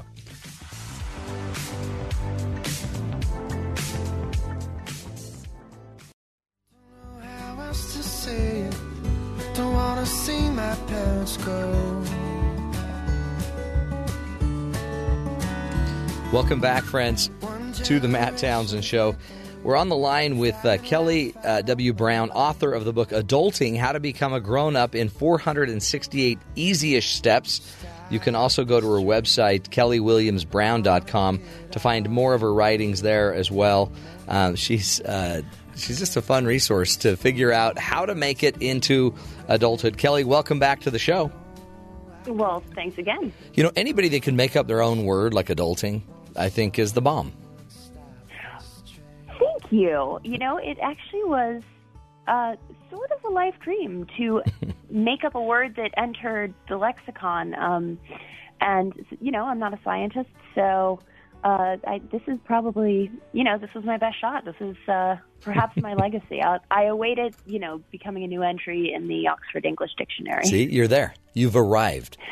And you're still writing, right? Do you have other books planned? I mean, like how to become a senior citizen. I mean, is that going to be in part of your life? Well, that's probably a little bit further down the road. Yeah. Give it time. I'm working on my new book right now and having a wonderful time. The book is called Gracious. And I'm originally from the South, from the New Orleans area. And I think graciousness, you know, is such a wonderful, wonderful quality. And I think we live in a time when it's, you know, it's really easy to be distracted. It's really easy to sort of talk about ourselves endlessly on social media, to have just quick interactions, but not really take the time to be with the humans around us and have that good conversation, you know, pay real attention to them. So I'm interviewing lots and lots of women and men too. But, okay, good. A lot of definitely men. Oh, a gracious man. There is nothing like it. There's nothing more wonderful than a gracious and courtly man. And sort of examining what that quality is and how we can bring it back a little bit. I love that. And because it's like a lost art. Yeah. I mean, you know, it's interesting because it really was something that, you know, would be really emphasized at home and taught in schools. And we've gotten away from that, but people love it, you know, and having good manners is, you know, it's not about, you know, oh, at this time you use this tiny fork to stab that piece of fruit. Otherwise, you know, You'll never be invited to the Queen's table again. No, it's about, you know, consideration and making others feel comfortable and at ease when they're with you. And people respond to it and people love it. But they talk to me as though it's extinct. You know, it's the dodo bird or something. Like, oh, manners are dead. And I just want to say, no. Manners are things that we can all learn and that we can all do. And it really doesn't cost a dime. It takes, you know, extra attention and moving through your day a little bit slower. But I think the rewards are well worth it. And it seems like graciousness is the next step. I mean, adulthood is one thing, but I mean, that just means you're, I guess, self-sufficient. You're independent, you're able, you're capable. But gracious almost brings a whole different spirit to it, a whole different – now you're an adult with, I don't know, with respect. Yeah. Well, I think of graciousness as, you know, none of us really can do anything alone. You know, even if you're pursuing something solitary, you know, like writing a book, you're turning on your computer, which is run by power that other people are making for you somewhere, and you're working on a laptop that, again, you probably could not build yourself. So, I mean, humans have to interact and cooperate and work together every day. And so I think of being gracious and kind as really elevating that to maybe to its highest and finest form. And you know, even just the word grace is a very, very interesting word. I mean, it's an ancient word. It goes back to Sanskrit. The Greeks worshipped the graces. Of course, grace is a very important concept to many religions, and it's understood as, you know, sort of the light and love of God reflecting off of us as humans. And you and you know, that's what we show to each other when we're gracious. Yeah. I mean, that's brilliant. How many times has somebody, not graciously received an award, or I mean, we kind of notice, and we always joke about the maybe the non-gracious way of doing it, but we don't ever highlight how to do it, what it looks like, what it feels like. We need solutions on graciousness. Well, and again, this is like adulting. I am not. I really wish I was the paragon of graciousness, but I'm not. I'm like everyone else, and I can get in my own head and sort of stew or, think a little bit too much about myself and not other people. But, I've gotten so much wonderful advice for this book. One of my favorite pieces is from my friend Nora, who is not, I'm speaking to a lot of women who are several decades older than me, but Nora's actually younger than me. And Nora said, when I think of someone who's gracious, I just think of someone who is always thinking about other people and not themselves.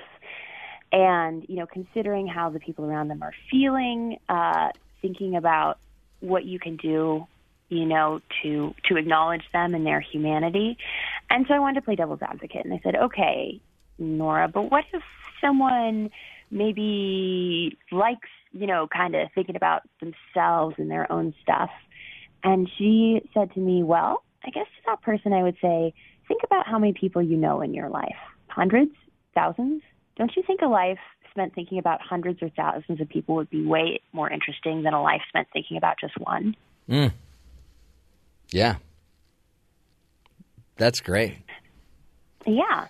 And so, it's definitely, it's not nearly as, straightforward and how-to-ish, but there are many, many, examples given throughout the book of, how we can be gracious just as we go through our day.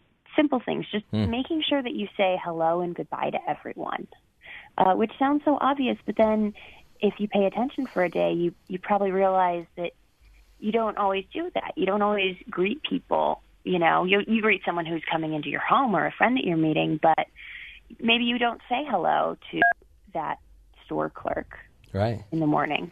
Or thank you, or yeah. Yeah, they deserve it. And just, appreciating the things that people do for you and never feeling entitled to it, because when you don't feel entitled to anything, then everything you receive becomes a gift. Yeah, then it's not, you're not expecting it. It's a surprise. Exactly.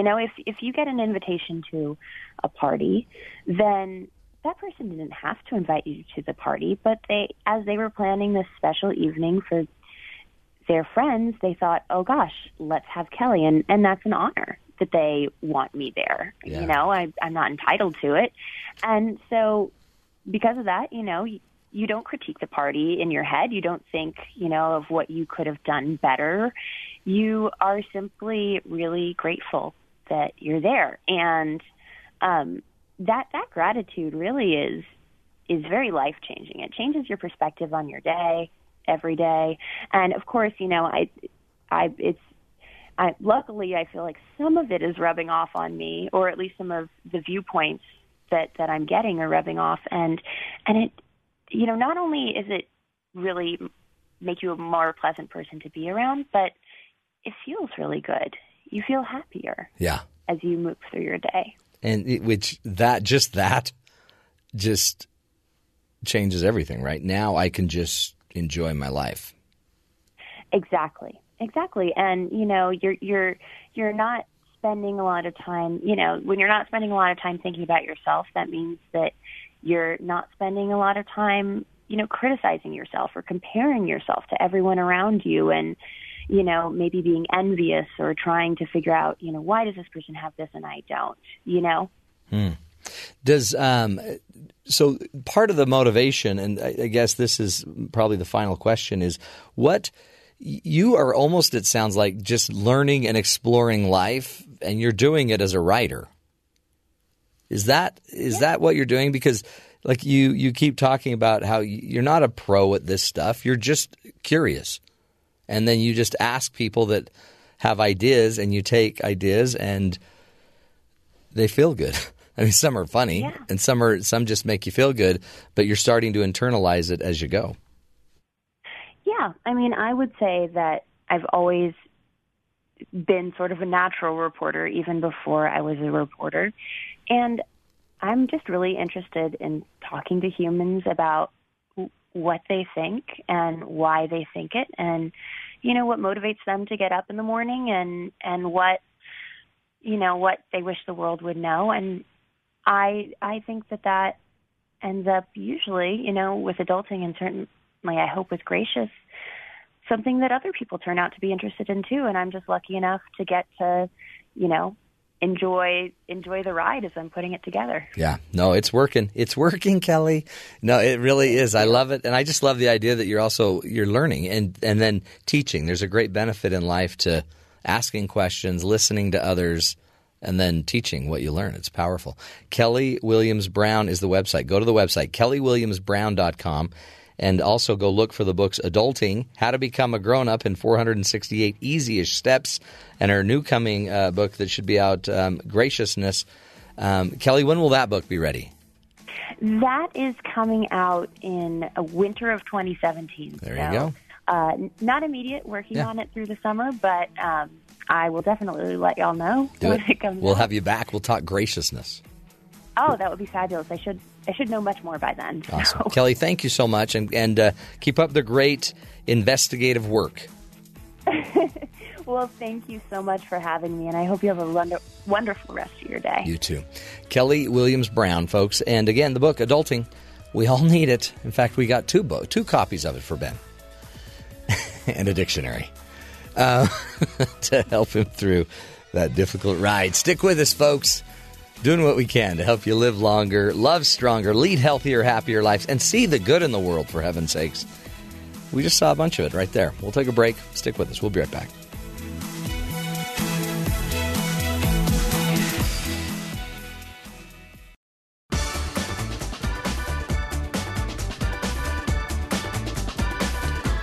Welcome back to the Matt Townsend Show. Matt Townsend out sick today. We're in taking care of things. Remember the high school days. Remember your high school days when you would do anything for a spare dollar, and you did. You might be grateful that those high school jobs are in your past, but you never know what life could throw at you. Those part-time so-called starter jobs might be all that's offered in the future. But there are definitely a few things we can learn from those part-time burger flipping jobs. Our producer, Liana Tan, is going to teach us 5 things we can do to pass the time at work and make any job more enjoyable. This, my friend, is a power office. I feel very lucky to have a job that I really enjoy, and one that's waiting for me to come in every day. Everyone talks about how hard it is to find a job these days. Competition is fierce and demand is high. Well, we're living here in Allentown, and they're closing all the factories down. There are numerous articles about how millennials won't be able to find jobs after college. See anything on the want ads? How minorities struggle to find job opportunities, or how large companies are laying off thousands of people. You're fired. What? I don't think it's working out, so let's just make a clean break. So, maybe we should all just start preparing ourselves to go back to our high school jobs. Just a good burger, please, and I'd like that to go. One good burger. Even with a degree, I guess you could find yourself flipping burgers instead of being a stockbroker. Well, I think the fries are just about done. But don't worry. I believe you can be happy no matter how you're bringing home that bacon. Baking up that sausage, boy. My heart hurts. Don't fear your future of greasy spatulas or toilet brushes. You know what they say, pleasure in the job puts perfection in the work. Yes, sir, that's one clean toilet. I think it's possible that there aren't any boring jobs out there, just boring people. So whether you're in high school trying to gain enough cash to buy those pictures at the high school dance, or you're one of the millions of Americans that have to let their diploma catch dust on the shelf and settle for a simpler life, starter jobs don't have to be the death sentence to your social life, your happiness, or your sanity. I channeled back to my high school days and my first jobs to come up with 5 things you can do to find happiness and pass the time at any job, even if it does seem meaningless. 1. Be ambitious. Just because you're stuck behind a cash register or flipping burgers doesn't mean you can't dream big. You're starting to think big. One of my first jobs was working at a soup and sandwich cafe. For some reason, I was always assigned to the job no one wanted. Door greeter. Welcome to Klimpy's. Anywhere you like. This does not bode well. That meant I had to stand alone away from all my coworkers and endure each frigid gust of wind every time someone opened the door. You're as cold as ice. But instead of staring at the soup stains on my shoes until the next customer came through the door, I decided to make use of that clipboard and paper I had to carry around. See, I always dreamed of being a novelist. If you put your mind to it, you can accomplish anything. So, when the business was slow, I'd flip my paper over and just write stories on the back of my evaluation papers. Usually it was just ridiculous renditions of my coworkers' lives that I fictionalized or made up backstories of people I'd watched from a distance. But it was great. I got to practice my writing skills, and my coworkers got a little comic relief. Like I've always told you put your mind to it, you can accomplish anything. 2. Make your work your play. Find creative ways to make your job a game. The job's a game. Another one of my first jobs was being a janitor at an elementary school. Luckily, I had a good friend who worked the same job as me, and we made those menial tasks some of the best parts of our day. We each had these long poles with tennis balls at the end of them to get the smudges off the floor, and we'd race them down the hall. Or we would play tag on opposite sides of the glass when we were washing windows. It made the hours tick by much faster. 3. Make relationships with your coworkers. Thank you for being a friend. These people are the people you're going to have to be stuck around for like 8 hours a day, so you'd better figure out how to get along with them. Did you see the memo about this? Plus, you could probably learn a thing or two from them. My first college job was working with the media productions, and when there wasn't a game or seminar going on that we had to film, my coworkers and I would just grab a camera and start making music videos or commercials or really whatever we wanted. That's what friends are for. We learned how to use the camera equipment, different filming techniques, and which one of us looks best on camera. 4. Be competitive with yourself. On your mark. Get set. Go, James, go. There goes James. I remember racing around to see how many tables I could get clean within a certain time, how many people I could convince to try a particular soup, or even how dirty I could get my apron by the end of the day. It just helps to keep your sanity. And he's got to get it back before the bell rings. Oh, that's it, everybody. Come on back. 5. Find the hidden treasures. Whether that means finding the leftover cake from the staff conference in the teacher's lounge fridge, or discovering the secret hallway that only your card can access by the media lab, or maybe meeting the old lady who gives you an extra $10 tip just for getting her a takeout box. Every job has its hidden treasures, and the sooner you find them, the sooner you can start appreciating your job and stop focusing on that burning hole in your pocket. Micah didn't realize the tip was for $500. So, if you're entering the workforce as a high school senior, or wallowing on the couch as a college graduate because of all your rejected resumes and failed interviews, I'm a failure. Complete loser. don't worry. That burger joint needs you. Can I take your order? And just remember that every job is just a stepping stone to help you reach your ultimate dream. As Jerry Rice says, today I will do what others won't, so tomorrow I can do what others can't. Whether you're making a stock investment or making a Happy Meal, just remember to smile. Happy job hunting. Well, I'm Liana Tan, and that's my little tangent. Well, we're living here in Allentown, and they're closing all the factories down. This is the Matt Townsend Show. Your guide on the side. Follow Dr. Matt on Twitter At Dr. Matt Show. Call the show at 1-855-CHAT-BYU. This is the Matt Townsend Show. Dr. Matt Townsend. Now on BYU Radio. BYU Radio. Welcome into the Matt Townsend Show. Matt Townsend out today. Terry South, producer of the show, and Jeff Simpson. Hey. Button pusher. He's the chief button pusher of the Matt Townsend Show. He's currently pushing more buttons over there. Today is a very special day, being September 12th. We've talked about it. It is Chocolate Milkshake Day. I drink your milkshake. I drink it up. That sounded like it was a tasty milkshake. It did. Is he that was going to town on that thing. Is that how you drink a milkshake? Well, I do prefer drinking it through a straw, if that's what you mean. Otherwise, it's just ice cream. Loud versus quiet, because that was pretty loud. Well, there is a certain milkshake drinking etiquette, isn't there? But then there, like with soup, some people say it's not polite to slurp it. Other people say that is the polite way to do, is to slurp it. That's how you compliment the chef? Absolutely. So that's how you compliment the 16-year-old who put together the shake for you. You just slurp it up. Interesting. Yeah. I'll keep that in mind. It's also Video Games Day, a celebration of what many people think is a high waste of time. What people? Lots of people. Come on. Mainly parents. You remember this one? Pac-Man? Oh, yeah. Yeah. My friend was really good at Pac-Man. I didn't have the patience. That's kind of annoying. I'd play for a while and then just drive into a ghost. It's like, I'm done. You can actually, at arcades now, they've updated it so where you can have 4 people playing against each other. So it's a competition between the other players. Wow. So, yeah, there's that. And then this is going back even further. This is Pong? That's it. Hours of fun. Wow. I don't know. Pong never seemed like something that was interesting, but there were a lot of games that tried to build off of Pong. Oh, yeah.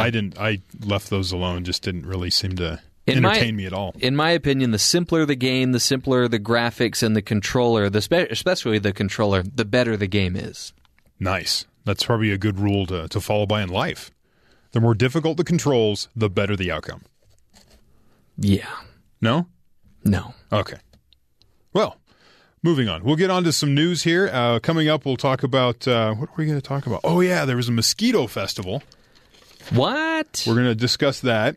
Things the Russians are doing. Like it's just for, like, only mosquitoes can go? Celebrate. We'll talk about it. Okay. They're celebrating mosquitoes. We'll get to that coming up next. But right now, we have Sadie Nielsen with the news. A fire at the Florida mosque attended by the Pulse nightclub shooter is being investigated as arson. No injuries were reported. Omar Mateen prayed at the Islamic Center of Fort Pierce before opening fire on a gay nightclub June 12th in an ISIS-inspired attack, killing 49 people and wounding 53 others. The fire comes one day after the 15th anniversary of the 9/11 terror attacks. A new selection of polls from NBC News, Wall Street Journal, Marist, and Reuters sees Republican Donald Trump closing in on Democrat Hillary Clinton and a number of battleground states narrowing her national lead. Though Reuters still calculates an 83% chance of a Clinton win with nearly 50 more electoral college votes than her rival, it also finds Florida and Ohio, 2 key swing states, are no longer certain to go blue. The NBC survey, meanwhile, found Clinton and Trump in a statistical tie in 4 states which were not in dispute for the last 2 elections. Louisiana Governor John Bel Edwards requested a $2 billion bailout during a trip to Washington, D.C. on Friday for the increased projected cost of repairing the state after recent disastrous flooding. The estimated cost of damages could hit as high as $15 billion. Simply put, we cannot recover without it, Edwards told a House subcommittee hearing. President Obama and the Federal Emergency Management have spent over $660 million in public relief efforts so far. And finally, a crash on the stretch of interstate in Michigan caused delays when it covered 3 lanes of the road in human waste. The Michigan Department of Transportation confirmed only 1 lane of northbound Interstate 75 remained open last week in Vienna Township after a U-Haul truck collided with a tanker truck hauling a load of human waste. Clio Area Assistant Fire Chief Kirk Todd said hazmat crews responded to the scene and used sand to soak up to make it into a solid form that could then be removed from the road. That's a lot of detail. That stinks. Man, I can't stand it. Yeah, it does stink, literally.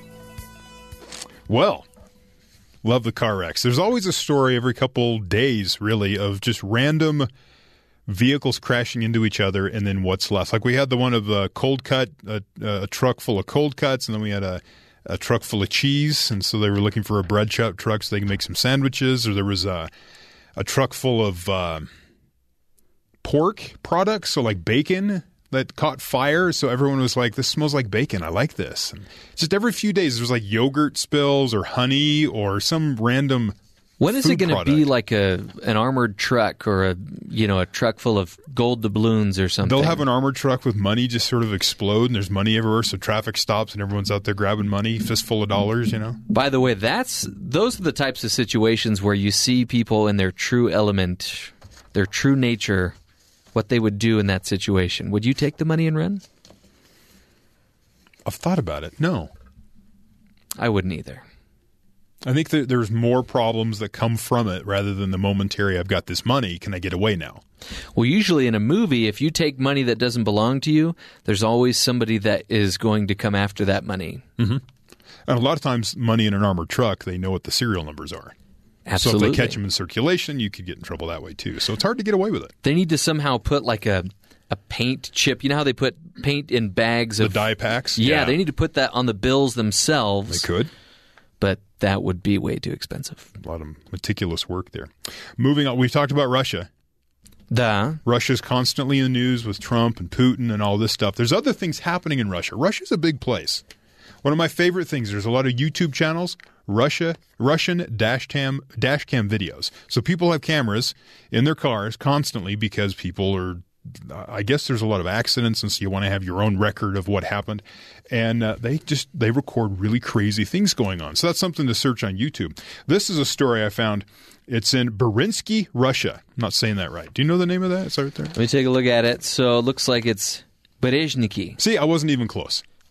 Yeah, it's all about where to put the accent. It says, while fears of the Zika virus have kept some people away from the Olympics in Rio, so before it happened in the Olympics, people decided not to go. Mm-hmm. Residents of one Russian town, the more mosquito bites, the better.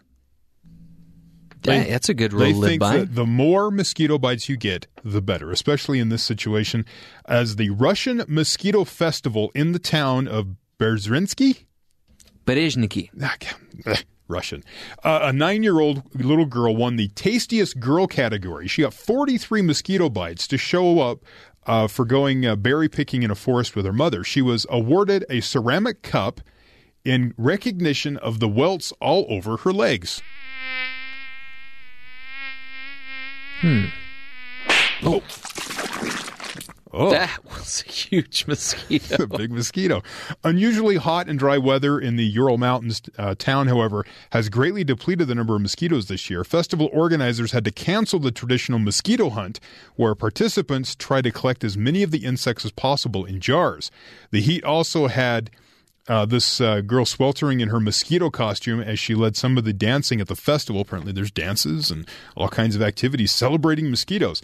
Now it's 4th year, So it's a big deal. So she has the sweetest blood out of anybody else there. This little girl got 43 mosquito bites, so she's the tastiest girl. Wow. Are those the type of bragging rights that you would want, Terry? No. I think you want to try to avoid mosquitoes. It says Russia has detected only a few Zika cases, and all in people who are believed to have traveled to infected areas and then come home. Wow. So Zika is not a big concern for them, but over in the Ural Mountains, they're celebrating the mosquito. And they're having contests to see who the tastiest man, woman, girl, boy, see who can get the most bites, which seems like an odd thing to be celebrating. You know, at that age, my ultimate bragging rights, listen to this, okay? So you remember the movie Benji? Yes. With the little dog? Which one? The Hunted? Benji Goes Home? Benji and the Martians? Exonerated? Yeah. I don't know. Okay. So the movie Benji, my dad's uncle and aunt. Mm-hmm. So my does that make them my great uncle and great aunt? Sure. They wrote the Golden Globe winning theme song and Academy Award winning theme song to the movie Benji. Wow. So I've never seen it, but apparently they've got a Golden Globe and got to go to the Oscars. You're adjacent to greatness. Adjacent. Well, I am on the Matt Townsend show now, so yeah. We'll see. Are you This isn't a probationary thing. They told me I have the job. Matt's not here. You don't have to try to butter him up all the time. All right. You can just be real at some point. What about you? I mean, what kind of ultimate bragging rights do you have? Whether it's you or your kids or your wife? Anything to brag about? Former presidential candidate Mitt Romney pushed me out of the way at the Olympics once. Really? Yeah. Steve Young, the all-pro Super Bowl winning quarterback of the 49ers, he pushed me out of the way too. So, Terry, you're kind of a big guy. Did they just see you and think, this looks like a challenge to me? I was on the TV crew during this Olympic broadcast, and they both were trying to get to the stage, and I was walking down a tight aisle, and they were too, and they just sort of stiff-armed me in the shoulder, like, excuse me, and they kept moving. And I went, hey, Hall of Famer. So now we know who the pushover here is. Yeah, well, I was the little guy in that situation, so I got out of the way. Other Russia news. Russia's making the news today. Отлично. A raid on the acting head of Russia's anti-corruption agency turned out to be quite productive. Police found a bag big enough to accommodate over $122 million in cash, sources told Russian media. This is according to the website, the TV network, Russia Today, RT. They report on all things Russia. That's what the Russia. kids call it, RT. So, the police arrested the deputy head. This is the guy's title. The deputy head of the Energy Industry Department of the General Administration of Economic Security and Combating the Corruption, otherwise known as the GAESCC. Exactly.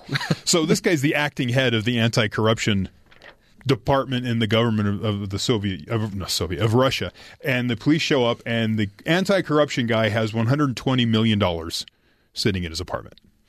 So you're saying there's some corruption there? I think he was looking at it as maybe he misunderstood the job description. They said anti-corruption. He thought it was pro. Or maybe he thought my job title is so long I deserve this much money. That would probably be the reason why he took the money. Okay. Because a lot of times that's what ends up happening is you feel like you're entitled after all the work I've done for these people. So, he's going to jail. But Russia, the acting head of the anti-corruption agency was apparently corrupted in some way. That's ironic. Yes, as things go. Also, North Korea over the weekend, seeking to prevent criticism of its oppressive policies and totalitarian leader, North Korea has reportedly banned all sarcastic comments about its government and Kim Jong-un himself.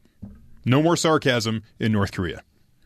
No. The ban was announced at a large meeting called by its officials around the country. It was announced at the end of August, just making reports out today. One state security official personnel organized a meeting to alert local residents to potential hostile actions by internal rebellious elements, an unnamed person said on Radio Free Asia. The main point of the lecture was keep your mouth shut. Among the phrases specifically prohibited, these take notes. Okay. You can't say a fool who cannot see outside the world, a phrase circulating among North Koreans as a mock and critique of their so-called dear leader. Mm-hmm. Also banned is this is all America's fault. Got it. Apparently, North Korea is equivalent to thanks Obama. So sarcasm. So something goes wrong in North Korea. They go, oh, this is America's fault. That's sarcasm. Can't have that. Wow. Yeah. Terry, I wanted to let you know you did a really good job reading that story. We should look at sarcasm on the Matt Townsend Show. It might be out of control. We'll look into that. Might need to critique a little bit, maybe adjust some things and make sure that we're on North Korean standards at least. Yeah. But we never use sarcasm on the show, so we're good. We're safe. Yeah. We'll function highly as our dear leader is homesick. Should we call him that? Should we call him the dear leader? Our fearless leader. Fearless leader. Who knows? Matt Townsend again. He is ill today. We're going to revisit some of the interviews we've done in the last few months. Jessica Lahey wrote a book called The Gift of Failure, teaching kids and also parents how failure can be a good thing in childhood development. We'll have that coming up next here on The Matt Townsend Show.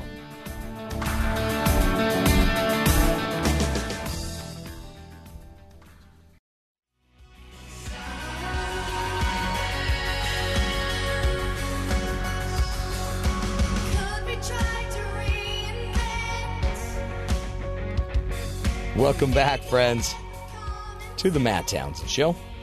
You know, you've probably heard of Pinterest fails. You know, you see a funny fail on YouTube videos. And, you know, many of us experience fails regularly, right?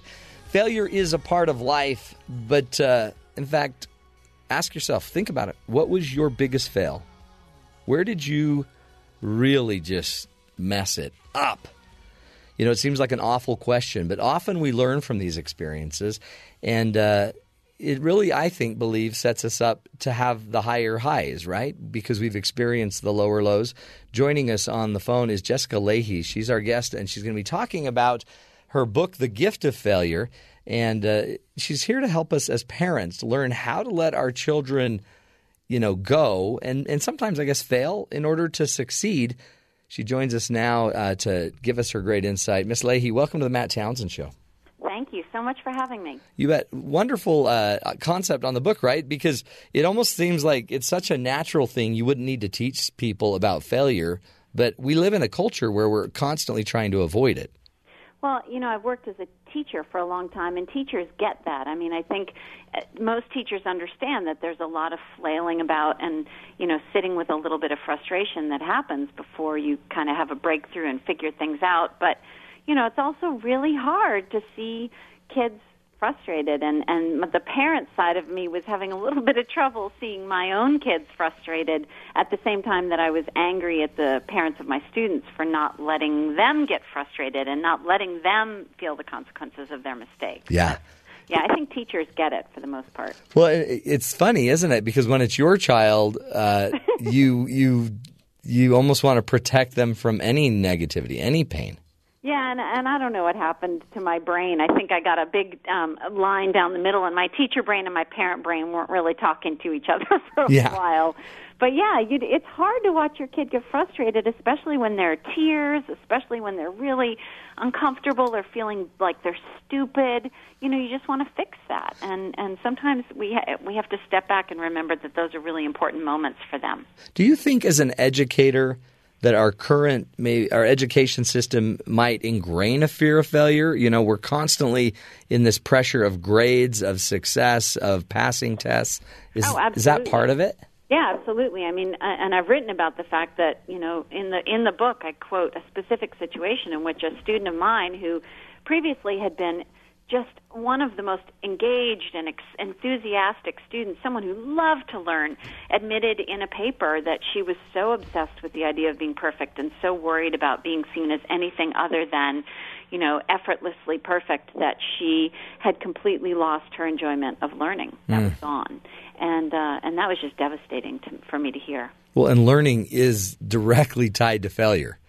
Yeah, you have to fail, really, yeah, right? Absolutely. And the other thing we have to be able to do, there's this fantastic concept that educators talk about called desirable difficulties, and it means that something it's a good difficulty level. It's just frustrating enough that a kid has to sort of push through and learn through a little bit of challenge, and it's one of the most effective teaching tools we have. And if we're constantly giving kids, instructions about, here's the next step, sweetie, here's how you do it, you don't have to struggle at all, then we don't get to use that tool. And we need kids that can, get a little frustrated and regroup and maybe read the instructions again and then say to themselves, I think I can figure this out. And kids that can't do that are a lot less teachable.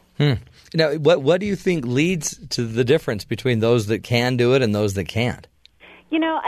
I think a lot of it, some of it comes down to temperament, clearly, but a lot of it comes down to, there's some great research that's that I quote in Gift of Failure, where when you look at even very, very young children at age 1, when you have parents who are highly directive and don't let the kid get frustrated and push through and sort of are always there with the next thing they need to do, those kids they learn to be helpless. It's called learned helplessness. Mm-hmm. And those kids don't develop sort of the emotional wherewithal to sort of sit back and push through. And when you take those parents away from those kids and then you give them tasks to do, they're a lot less likely to be able to push through on their own because they've never had to develop that skill. They've always had someone there to give them the next step. So it's the kids whose parents are there and supportive, but not giving them the next step, will help redirect a little bit, but generally speaking will let the kids struggle for a little bit longer. Those are the kids that are a dream to teach and learn a lot more information and learn it more durably. And they come to class, and these children that I guess now the big word is resilient. They're resilient to this stuff. They're able to adapt. And what do you see that it does to their abilities? What are they able to do that sets them aside and pushes them forward?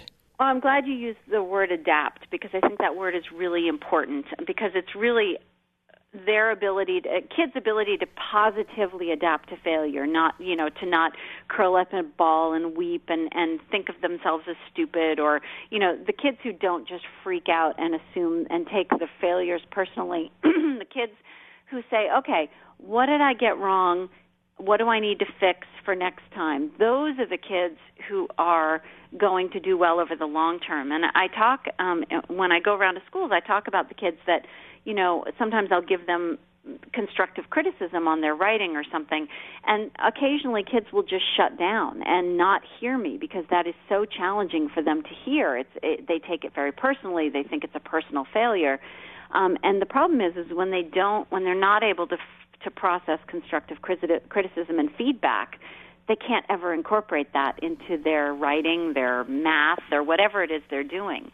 So it's the kids that can listen and say, oh, okay, I see how I can improve, and then actually incorporate that into their learning. And I know plenty of adults that aren't able to hear negative feedback. It freaks them out. No, exactly. That's sort of the real key to success is positive adaptation to mistakes and failures. Are we born this way, do you sense? Are we conditioned? Is it our parenting? I mean, you've alluded to that a little bit, that too highly directive of a type of parent might oppress us a little bit and not have us not learn it. But it seems like sensitive people, too, might struggle more. There is a temperament element to it. But there's some really famous research on rats that shows very specifically about how clearly learned helplessness works. If you take control away from an adolescent rat and hurt it, it learns that it has no control over stopping that pain, and when it gets to be an adult and you hurt it, it will do nothing to stop the pain. Whereas rats, the adolescent rats that have been given the ability to stop little shocks that they're being given to stop the pain, will stop the pain as adults. So, and there's all kinds of cool research on, for example, kids who lived during the Depression and were old enough to get a job and make a small contribution to their families, as opposed to younger kids who couldn't do that. The kids who were able to make a small contribution, to gain control in some way, had much fewer mental health issues when they grew up than the kids who were not able to take control of the situation. So giving kids more autonomy, giving them some control over the things they do and their learning and how they do it and where they do it, that's going to be the key to sort of interrupting that cycle of learned helplessness. Yeah, I guess a lot of it is just about their ability to control it. And we do this in business too, which is maybe why we struggle at work and have a lot of people with learned helplessness at work, because we tell them what they have to do and we tell them how they have to do it and when it's got to be done by. Yeah, and I give the example in my talks. I explain to parents, I say, look, picture if you've been doing a job with a boss that trusts you for ages and you've been autonomous and you've had all this freedom to sort of do it the way you see fit, and a new boss comes in that, really wants to put his mark on, on the work and says, for the next couple of weeks I'm going to need for you to pass everything by me and I want to see everything that you put out there. You feel resentful. You push back against that, and it makes you less motivated from inside, less intrinsically motivated to do that work because you're feeling controlled. And that's the same thing that we see in kids. And, anyone who's ever read Dan Pink's Drive or watched Dan Pink's TED Talk about what's in Drive understands that, extrinsic motivators like grades or, short-term incentives or, bribing kids for their grades, that kind of stuff, those don't work over the long term to get kids excited about learning. Yeah.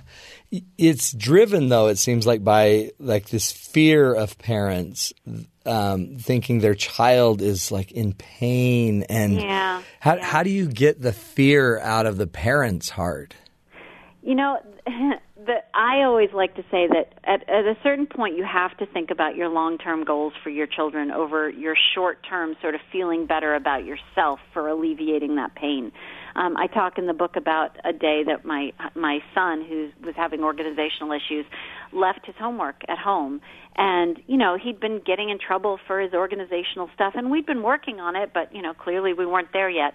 And if I had just delivered that homework to him at school, he would have been able to go out to recess. He wouldn't have had this whole conflict with the teacher. I would have felt so good about it. I would have been able to say, oh yeah, I was a good mom today.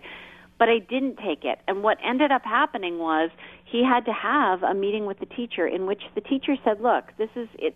Time is up on this. You have to figure out a system. And that was the day he actually came up with a really effective system that has worked for 3 years since that day. And if I had taken that homework that day, it would have short-circuited that entire process. Right. I would have taught him, you don't really need to come up with any kind of system because never mind, the homework will just show up for you. Is it, but you would have looked better.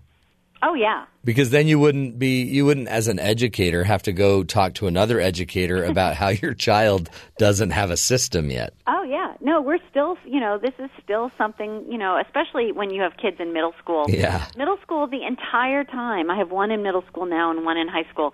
Middle school, as I call it in the book, is prime time for failure. It is the time when we give kids more than they can handle and then teach them how to handle it.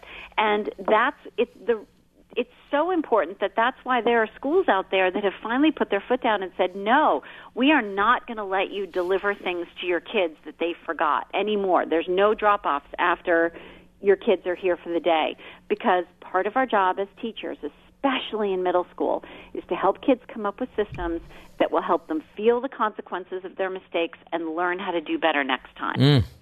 I love that. I'm so glad. That is such a great idea. Now it's hard too because your kids have phones, so they'll text you I'm going to die if I don't. I forgot my lunch. A headmaster recently asked me specifically, said, I don't know what to do about parents who are texting their kids constantly during the school day. And I said, well, because it is such a distraction to the kids. And I said, well, you could tell the parents that if they wouldn't call and have the kid physically taken out of class, to please not text, because it is still that disruptive. Even if it's just the phone buzzing in their pocket, it removes the kids mentally from class. But yeah, it's a major problem when they're constantly in touch with the world while they're in class. Great lessons. Let's take a break, Jessica. We are speaking with Jessica Lahey, the author of the book, The Gift of Failure. We need to go through it, folks. This is part of the learning process. She's going to continue her discussion with us after the break. Then we'll figure out more about a failure and how to maybe allow it and get over ourselves so our kids can grow. Interesting stuff. Stick with us. We'll be right back.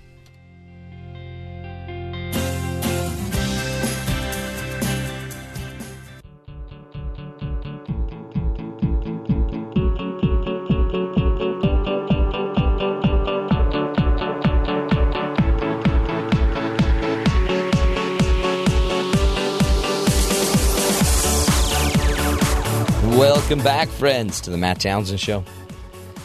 Do you let your children fail? If they've forgotten their report that they needed to turn in, do you just rush it over? You got to, because you're the one that wrote the report, for heaven's sakes. You want credit for what you spent all night doing. If you feel like you have created maybe a little success monster in your family because you've never let them fail, then this is the moment of all moments. We are talking on the phone right now with Jessica Lahey, and she is the author of the book, The Gift of Failure, How the Best Parents Learn to Let Go So Their Children Can Succeed. She joins us now to talk more about what we can be doing as parents to facilitate, or at least not stop, the failure, some of the failures of our children. Thank you so much again for being with us, Jessica. Sure thing. What do you think? Do we just let our kids fail? Do we need to, choose wisely the failures, or do we just let life teach? I think what you need to do is especially with older kids, is say, look, there's all this research that shows that if I give you a little more control over your life, especially your life around school, that you'll be more motivated yourself to learn. And so I've been doing this wrong, and I'm gonna go ahead and give you more control. But before I do that, here are my really, really clear expectations for what I expect from you. So for example, homework will get done to the best of your ability, and it'll get handed in. And then if if you don't do that, here are what the really clear really clear consequences are going to be, and hopefully they're consequences that actually flow from the thing itself, like natural consequences. So, in our family, it's if you're not getting your work in, then you're responsible for setting up the meeting with the teacher and with us, and then you lead the meeting, and we talk about strategies for how you'll turn that around. And then sort of give your kids especially you have to meet your kids where they are. Some kids are going to need more help from you than others, but start just pulling back. Let your sort of alarm bells for when things are getting just so urgent and so, when you get freaked out about, this homework assignment, back off just a little bit and give your kids a little bit more faith, because every time we step in for them and take over something or tell them that we'll just help them out or do it for them, what we're really telling them is that we don't trust them and we don't think they're competent enough to do it themselves. And if you show trust, they at first it seems like with my children, they'd be emboldened by this. Mm-hmm. Oh, yeah, great, fine, sure. But the reality is they're going to get bit. Right? Yeah, absolutely. And it's fine to get bit, because the principle I love is they have to have ownership, right? Yep. No buy-in. Yep. Then no participation in the process. They're not going to buy into it. So I like the idea too of just knowing they're going to fail a little bit, but express the trust and know that you're really growing a skill here, an ability. Right. Well, and, for example, I was talking to a school counselor recently who was trying to help some parents understand why it was so important that her kid get a 0 on a paper that he had plagiarized. The parents were livid, did not want him to get this 0 on this paper. They said it was going to harm his grade. And, this is a kid who wanted to grow up to be a scientist, a doctor. And this is a kid who needs to learn that there are consequences for plagiarizing, because it's either a 0 on a paper now or lose your entire career when you're in your 20s. I would certainly pick the 0 on the paper now. Mm-hmm. Yeah. And part of this, I guess, too, is you got to be smart enough as a parent to anticipate possible situations, like if and be able to live it. So if they make a consequence that, well, fine, this is what we do with our kids. If my grades aren't better by Monday, then just take my phone. And okay, great. If that's what, all right. But and how long will we take the phone for? And they'll fail, and when they fail, they'll learn. But I've got to be strong enough and remember and follow through and allow it to happen.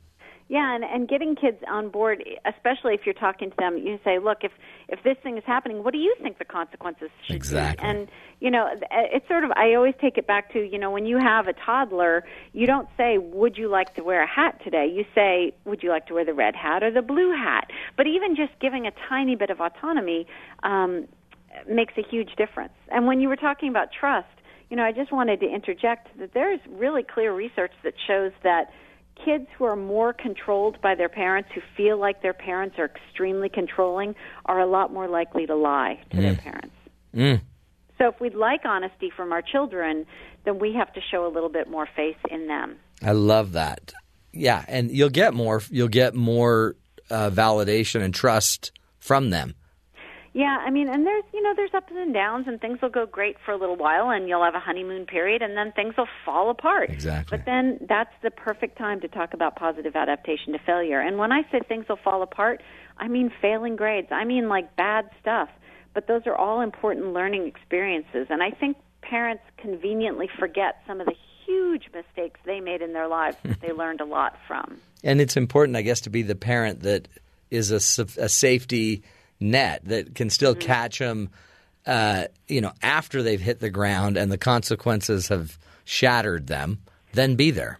Well, and make it really, really clear that we love them no matter what, not just based on their performance. Because I think parents don't realize it, but when their kid comes home with a failing grade and you respond with silence as opposed to, the effusive praise you give when they come home with the A, that silence in response to a failing grade, that is withdrawal of love based on performance. And it's one of the most harmful things we do to children emotionally, and we don't mean it that way. That's certainly not what we mean to do, but that's what kids feel. Yeah. So the love has to always be present. Yeah, and the support. That's why, the term for what I'm advocating for is autonomy supportive, not, bye kid, you're on your own, I'm leaving and good luck. Yeah, right. You're there, you're supportive, but what you're supporting is their autonomy. You're supporting their ability to make decisions about how they're going to get something done and how they're going to get there. And a lot of that is really important to their development of, what are so-called executive functions, organization, and time management. All of that's really important to how they learn how to do that over time. I mean, that is different, isn't it, than abandonment? and almost this, and kind of with a chip on your shoulder. Oh, okay, well, watch you're gonna fail. Well, and people have accused me of, sort of this laissez-faire parenting thing, but honestly, I don't think I've ever been this is the most strict I've ever been in terms of, when I lay down really, really clear expectations and I tell you what the consequences are going to be, I am a bad parent if I do not follow through with those consequences. And, when I'm really clear with my kids about that, I think we don't give kids enough credit for being able to understand that kind of logic. I wonder, too, if so it's one thing, it's a parenting issue, but it might also be a teaching issue and a system issue where our schools are trying to get, hundreds of thousands of people through.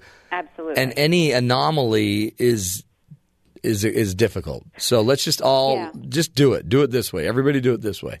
Well, and the parents also, parents tell me all the time, I really would like to back off and give my kid more autonomy. I just don't want to be the first one to do it, because then the school is going to think I'm a negligent parent, or my kid is going to be the only one to not have me checking on their grades 20 times a day.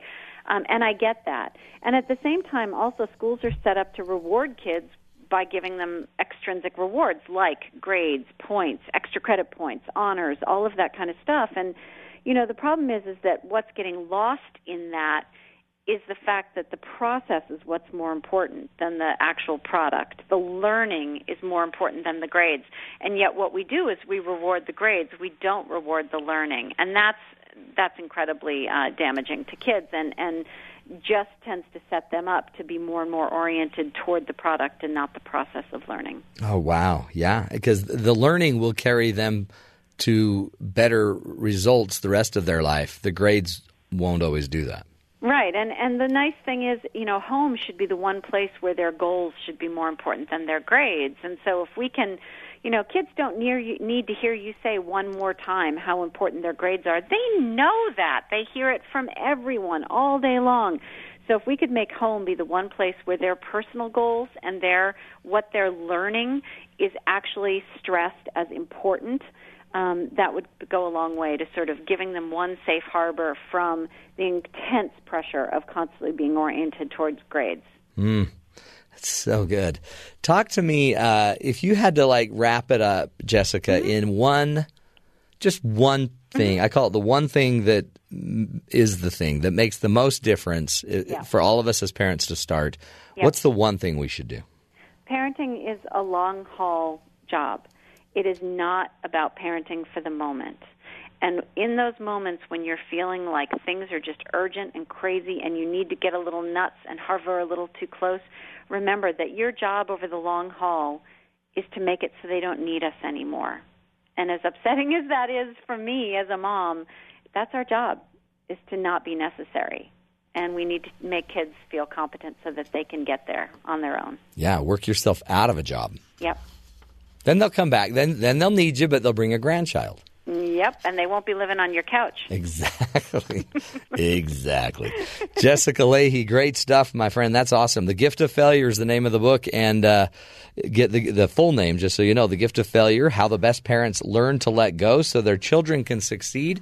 A great resource for all of us. You can get more information about Jessica on her website, jessicalahey.com. jessicalahey.com. Appreciate it, Jessica. Thank you, and keep up the great work. For the rest of us, folks, it's time to start parenting. And remember, we've got to make it so that they don't need us anymore. You're going to work yourself out of a job. Isn't that cool? Scary sometimes. Does that bother you? If it does, maybe that's the reason you don't let them fail. Then they have to live with you forever. We'll take a break, my friends. We'll be right back. Stick with us, learning how to lead those we love most. We'll be right back.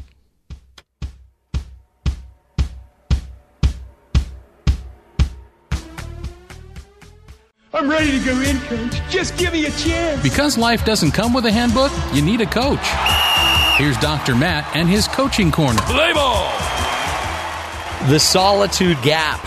Are you in the gap? Are you not getting enough peaceful solitude? A little place away where you can work your thoughts, maybe meditate, possibly pray, read something that's uplifting, or even just sitting there in nature. I find even when I go on walks, one of my favorite things to do is a walk every day, and yet I still fill my head up with information, with noise, podcasts, interviews, preparing for the next day. We're constantly filling our heads up with stuff. And it's probably not helping.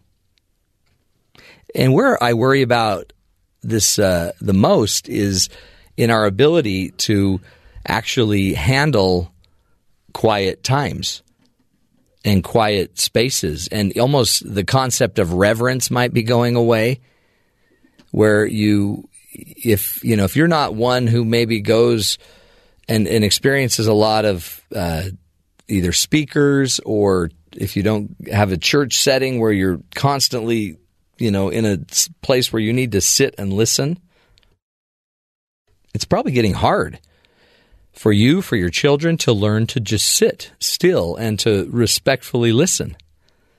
I wonder, in the end, how that's going to impact our abilities to hear one another. I don't want to sound like an old curmudgeon, like, oh, in my day, we always respected everyone. But solitude and your ability to sit silently and think I think it's an advancement and a step up in humanity. I think your ability to sit in a reverent, quiet space at a funeral, for example, and reverently sit there without your phone is going to have to be something we all can do and enjoy it, instead of having to run out in the middle of the funeral to answer your calls. So I just suggest to every one of us, me included, I'm talking to me. Are we increasing our ability to sit in the quiet spaces? And the quiet spaces could include, listening to others, going to musical events, watching a concert, but eventually reverent places where you're at a funeral or a church where you can sit quietly and actually turn your phone off. The weirdest phenomenon happening in my church is everybody has a cell phone and they're using the scriptures that they're reading are in their cell phones or their technology. And I think it's creating a big temptation. Some people aren't getting closer to God because they're not actually reading the scriptures during their lesson. They're checking Facebook status. So watch out and make sure you yourself can do it. One other reason I bring it up is because your ability to sit in quiet solitude, practiced on your own, where you can do that by yourself, it will deeply impact your ability to sit in quiet peacefulness as you listen to someone else.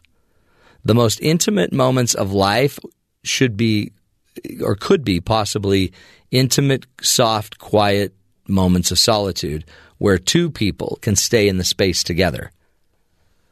I think personally your ability to be intimately connected to other humans is going to be directly correlated to your ability to sit in solitude and be intimately connected with God or with nature or with a higher power. You want better relationships with another person? Then learn to sit quietly, reverently in connection to your higher power in solitude. You cannot attempt to be something with another human being that you are not by yourself. And that's true in solitude. So, little challenge for all of us. Let's pick it up. Practice it. Something we can practice this weekend. Find a quiet time. Go on a walk, but turn off the headset. Do something different. Turn off the radio when you're driving. Put your phone away. Million ways to be at peace. You're listening to the best of the Matt Townsend Show. So when you are sitting there and you think, oh, I'm such a loser. Such a loser. What part of you is saying that? Right? Is that your brain? Is that your mind? Is that your consciousness? Which Dr. Alexander kept bringing up. I call it spirit. What, or is it your spirit? What do you call it? I personally don't believe that your spirit, that consciousness of who you are, that connection to that higher power in the world, I don't believe that that is here to tell you you're fat. Well, no, but my spirit wants me to get healthy, sure. So your spirit would prompt health. It wouldn't create a negative sense of self like you're fat. That's, I believe, your mind's job. Your mind is this idea of who you think you are because of what you've experienced through this life. Your mind is not who you are either. You're not just a boy or a girl. You're not just smart or not so smart, but super creative. Whatever your parents told you, and everyone else reflected on you as you're growing up, to me that becomes part of your mind. And the battle becomes this battle between your mind that's trying to control your body or your spirit that's trying to control your body. Now, these are just my views, right? But I found a lot of peace knowing that I can start to recognize the difference. So when I sit there and I get mad at somebody and I'm getting more and more mad and I think, and I have to break that person down into little parts like you're a jerk and you're petty and you don't even have a job and blankety blank. The minute I'm doing that, I'm not in my spirit, or as Dr. Alexander would call it, you're not in your consciousness. You're in your mind, and your mind feels a need to battle everyone around you because there's only so many resources here, right? And your job, you need as many of them as you can to provide safety for your body. You've got to be more popular than everyone else and prettier and more powerful. And if you don't, what are you? You're just a loser. That's all your mind. So when I work with my clients every day, if I can't get them to start to distinguish between their mind and their spirit, or their mind and their consciousness, as soon as they can see the difference between the two, holy cow, it changes everything. That is what I think he's referring to when he calls it going in, go inside, going in you. And I always say, just look to God. If your God came in, and truly, if you believe in a God and that God came and sat down right next to you, tell me what you'd complain about. Well, but Donald Trump, blankety blank, blank, blank. And Ted Cruz, holy cow, Hillary, so is Hillary guilty or not? You wouldn't go there on any of that. None of that would matter to you. What would matter? Your family, your friends, your connection, who you need to serve, how you need to be better to serve with your God, hand in hand, to make things better. That's probably where we'd go. Anyway, it's just my view. Little coach's corner for you. Body, mind, and spirit. Try to distinguish between your spirit and your body and your mind.